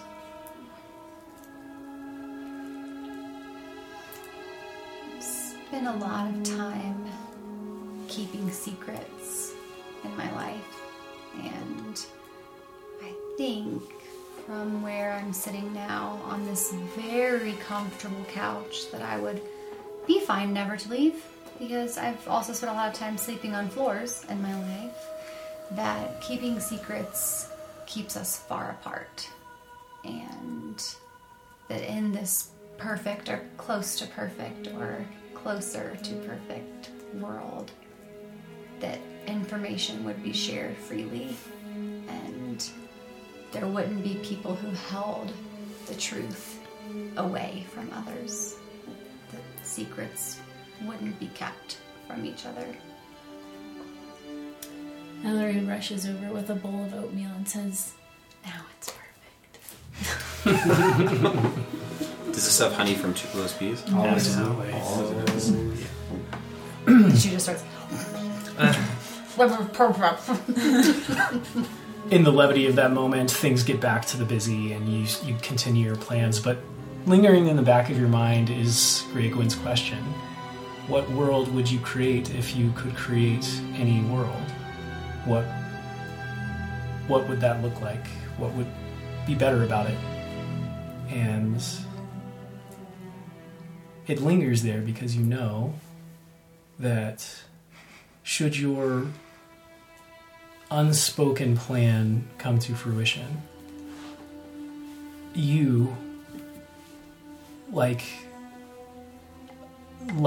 the Eltorians, you, like the Council at Nar, you, like the Conclave at Eltor, may have some part in shaping what comes next.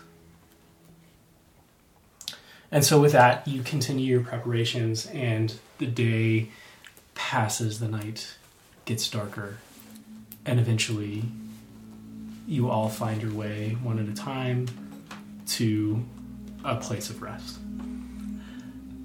As I settle into to the room, one thing I noticed in the villa is there's, like a bookshelf that has just like travelers leave books or whatever. And so before I go to sleep, I want to pull out some paper and kind of fold it into like a tiny little just like a tiny little zine or like a little novella. And, pull out my magic phoenix feather and start writing this story of a boy who's walking through the woods, and then he starts to float and looks around and realizes that he's floating in the air but still able to breathe, and continues to float, and then realizes that he's in water, and has thought that he's been comfortable in this place his entire life, and then finally it dawns on him that he's not in the air, he's in water, and he looks up at what he thinks is the top of the sky, and there are people walking on the surface above him, and there's a turtle walking on the surface above him, and it's a story about as soon as you think that you're comfortable in your own skin, the water that you're swimming in or the air you're breathing suddenly changes on you. And then that's half of the book. Then there's a very short story about a girl and her brother who spend time exploring the woods and creating adventures for each other. A story of a little girl who discovers that mushrooms grow on her arms, and people make fun of her for it, but she realizes it's a superpower. Story of somebody who can look like anything they want to but never gets to look like themselves, and the story of the most loyal man that has ever lived, a hero who is carried around by these magical bees from town to town, saving people's lives. And Okay, now it's a good chapter. closes the book and just writes on the front, "The Untethered Boy and Other Stories of the Cosmos" by Jodin Songhart. Tucks it into the bookshelf. Perfect. Goes to sleep. So, tonight, you dream lucidly in vivid colors. The vision's as real as the waking world. Perhaps tomorrow, when you gather with your friends, you'll remark to one another about this dream, and it will dawn on you that you each dreamed the same dream, that perhaps it wasn't a dream at all. But tonight you rest easy in the fantasy world that you inhabit, as you find needed rest. It begins with a familiar motherly voice. The pieces are placed, and the stakes are set. What happens next may very well decide the fate of the Dawnlands and all who inhabit it. We zoom out, leaving the Weavers and the city of Freeport behind. Your consciousness glides across land and water at a dizzying pace. Somehow you know you're heading east. We arrive at the Isles of Trent, your awareness pulling you down toward a forest on one of the larger islands. Now you see what must have been a once lush and verdant forest, now reduced to the muddy pit of a massive strip mine. Native laborers swarm the mine like ants. Their overlords, who wear attire of the Empire, bark orders down at them from elevated platforms. We zoom in closer and see one of the workers' eyes go wide as they extract a large, glowing blue crystal from the earth. He carries it to the nearest captain, who inspects it. The captain hands the man a ration ticket without looking at him and carries the stone into a large tent, where he sets it among the several others that have been unearthed. He makes a note in a ledger as the relentless sound of swinging pickaxes carry on outside. Again, you're torn away from this place. This time pulled west, across vast ocean, arriving at a black rock that juts out of a tumultuous sea.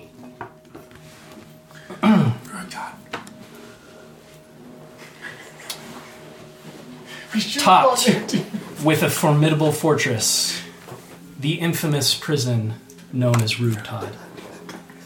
Light spills from the fewest of small barred windows were drawn in through one into the interior of the building, where an emaciated gnome is chained to the wall of a disgusting cell, no hope left in his sunken eyes. The door of the cell is thrown open, and a guard enters. "The Emperor requires your services once more, Davum." You see fear flash over the gnome's face before we are jettisoned out of this place once again. Soaring east over islands and ocean, we find ourselves in the dark streets of the saltpeter stacks.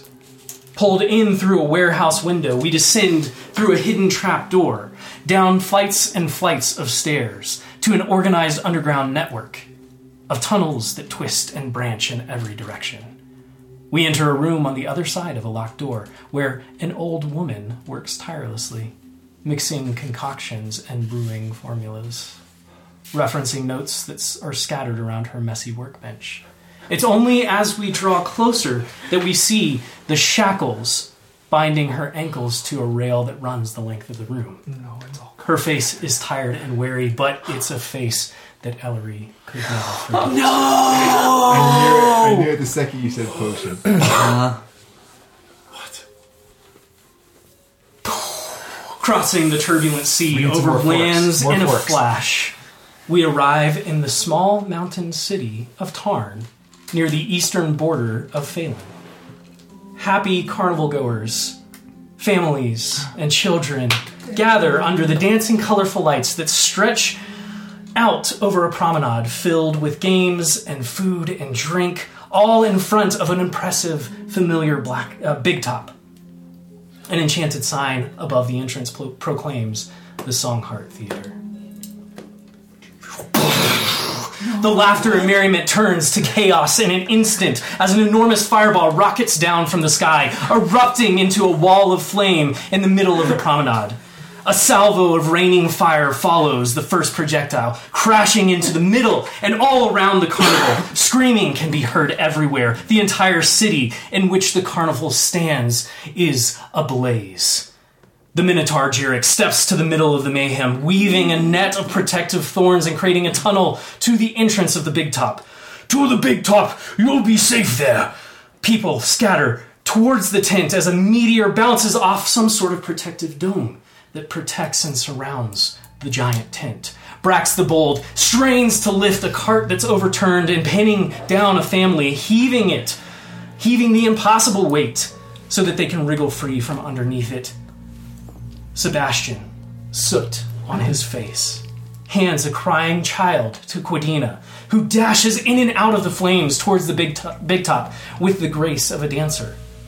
The red-suited ringleader turns and runs back towards a smaller tent, consumed now by flames, rushing towards the screaming. A fireball erupts right next to him, exploding in a torrent of fire. And you see him no more. No. We sail through the night sky, across the sea once more, until the candlelight of a tiny shack on the small Voltaki Isle. That's our last vignette.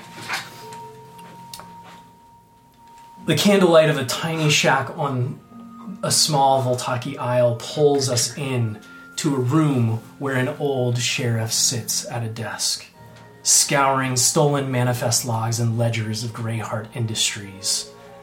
A light breeze enters the room through the open window, blowing out one of the candles that he's using to read. He reaches for his matches, but his hands are shaking, and he spills them across the floor, cursing with frustration. He takes a deep breath and holds out his hand, closing his eyes in concentration. A moment passes. Then the smallest of flames issues out of the fingertips of his outstretched hand. I knew it. He opens his eyes, and a look of fear, quickly replaced by resolve, flashes across the old grizzled face. Over the ocean and land we fly now, to the meadow of Algonth's Stretch, where we stop briefly to spend a tender moment with a wandering Kenku, who kneels at a small, weather-worn grave, tears flowing from her large black eyes, rolling off feather and beak.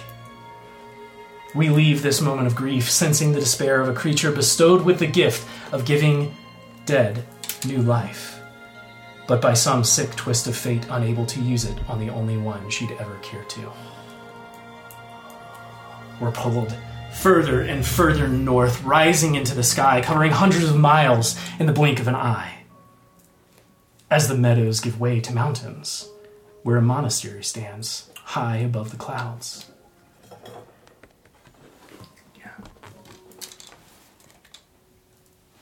We pause there for a moment before descending through a blur of white and gray to the surface below, where the rhythmic clunking of boots shake the ground. A legion of soldiers march toward Heiwa, their banners flapping in the wind, banners bearing a lion in profile.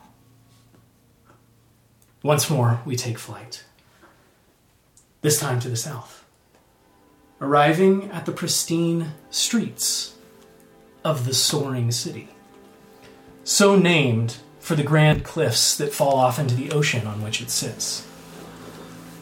The city juts out of the earth like a grand monolith. Pristine white marbled streets, lined with columns, are perfectly designed and engineered. The city radiates outwards from its tallest point, in the exact center where the Emperor's White Palace sits. We enter through the grand gates, passing through pristinely landscaped courtyards and galleries whose walls are adorned with art and relics, until we finally arrive in the Great Hall. A man stands in the cavernous room, kneeling before a throne that's enveloped in swirling darkness, the only feature of this cavernous room that's not stark white. A figure sits on the throne, formless to your eyes, cast in shadow. Your Majesty, we've received word from General Fitz. He has high confidence in the location of another one in Terith. He travels there now. A word also from Trent, Your Grace. Another man now speaks, this one kneeling as well. 6 of them. Your contingencies bear fruit. One way or another, your apotheosis will soon be at... The figure that was speaking begins to rise into the air, grasping at his throat, as if some invisible force is choking the life out of him. The shadows swirl and twist until a man in silvery white, high-collared robes with a round, bald head steps from the shadows. His black eyes, which seem too large for his face, fixed on the suspended counselor. My apotheosis. Do you mean to insinuate that there is a level of deification I have yet to achieve? That I am some mere mortal who feigns godhood out of arrogance? And a door slams open and another man rushes into the court, dressed in decorative armor. Seeing the scene before him, he quickly averts his eyes, staring at the floor. There's a soft cracking sound, and the dangling counselor falls lifelessly to the floor with a dull thud, landing in a crumpled heap. My apologies, my lord, my grace, but there's news from the Western Front. Tarn has fallen. Our troops march into Phelan to claim what's left of the city. And our legions to the north? All reports indicate they march on schedule, my liege. A subtle smile tugs at the corner of the bald head's mouth before he recedes into the shadow of his throne once more. It has begun.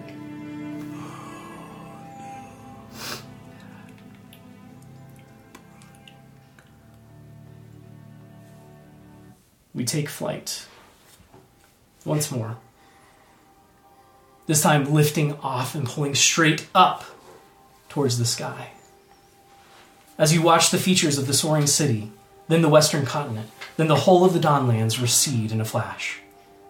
You're floating, suspended amongst the stars, surrounded by the cosmos. A sphere of blue and green hangs in the empty space before you.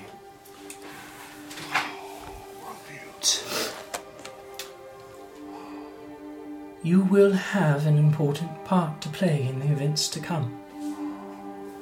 Do not lose hope, for you may ask, what can I do in the face of great destruction?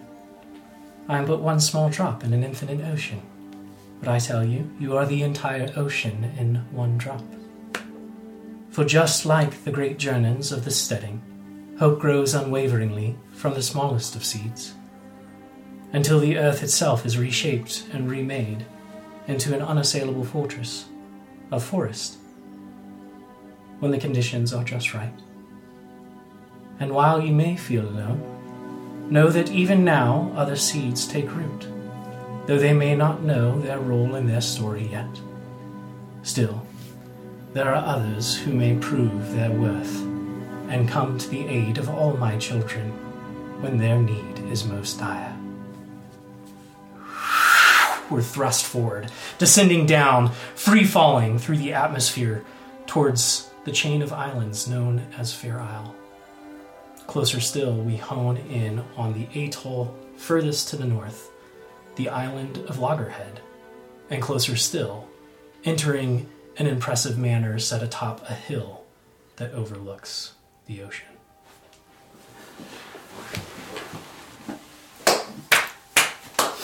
Oh my gosh. What?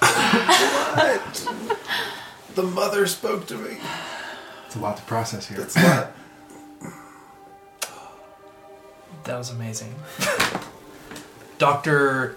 Dorji Darkcheek sits at his desk, worry creasing his brow. He sighs as the heavy weight of despair that goes by his daughter's name settles on his shoulders. His head falls into his hands and he releases a soft sob. Sitting alone in the dark, his face illuminated by the moonlight streaming in through the window and the candle on his desk, he tries to come to terms with the truth that he has avoided for years. He'd been so sure that things would work themselves out, that Gemma, his daughter, would change, that she would repent, that she would see the folly in the path she's taken before things got out of hand, before it was too late. She hadn't.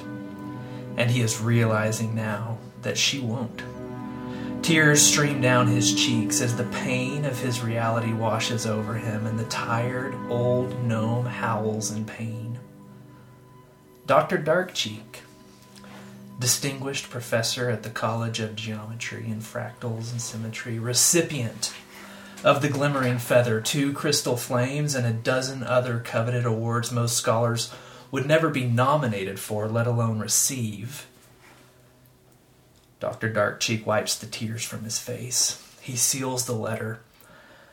For someone so gifted with a quill, it is notably short.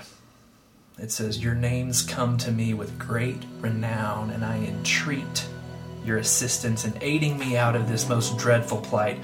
Your help would be of immense value to me and to all of Fair Isle. Please, come at once." You zoom out quickly and right back in because not far away, a young female gnome stands on a dock, Peering at the small vessel easing into a slip, the air is filled with the scent of salt air and the gentle lapping of the waves against the pilings.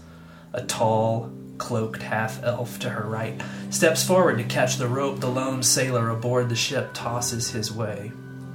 She doesn't wait, hops aboard, walks straight to the stern, and thumps the air, sparks emerging from her fingernails. An illusion of crates overflowing with fish is dispelled, and 4 barrels appear in their place. She inspects each one carefully, and after some time the tall half-elf approaches her and waits. As he does, the metallic, sulphurous hint of gunpowder dances through the salty air into his nostrils. "How does it look, Gemma?" he says.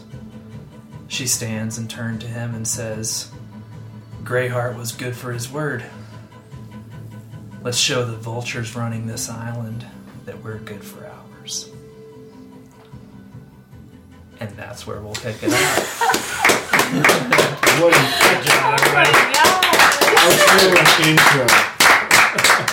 Oh my gosh.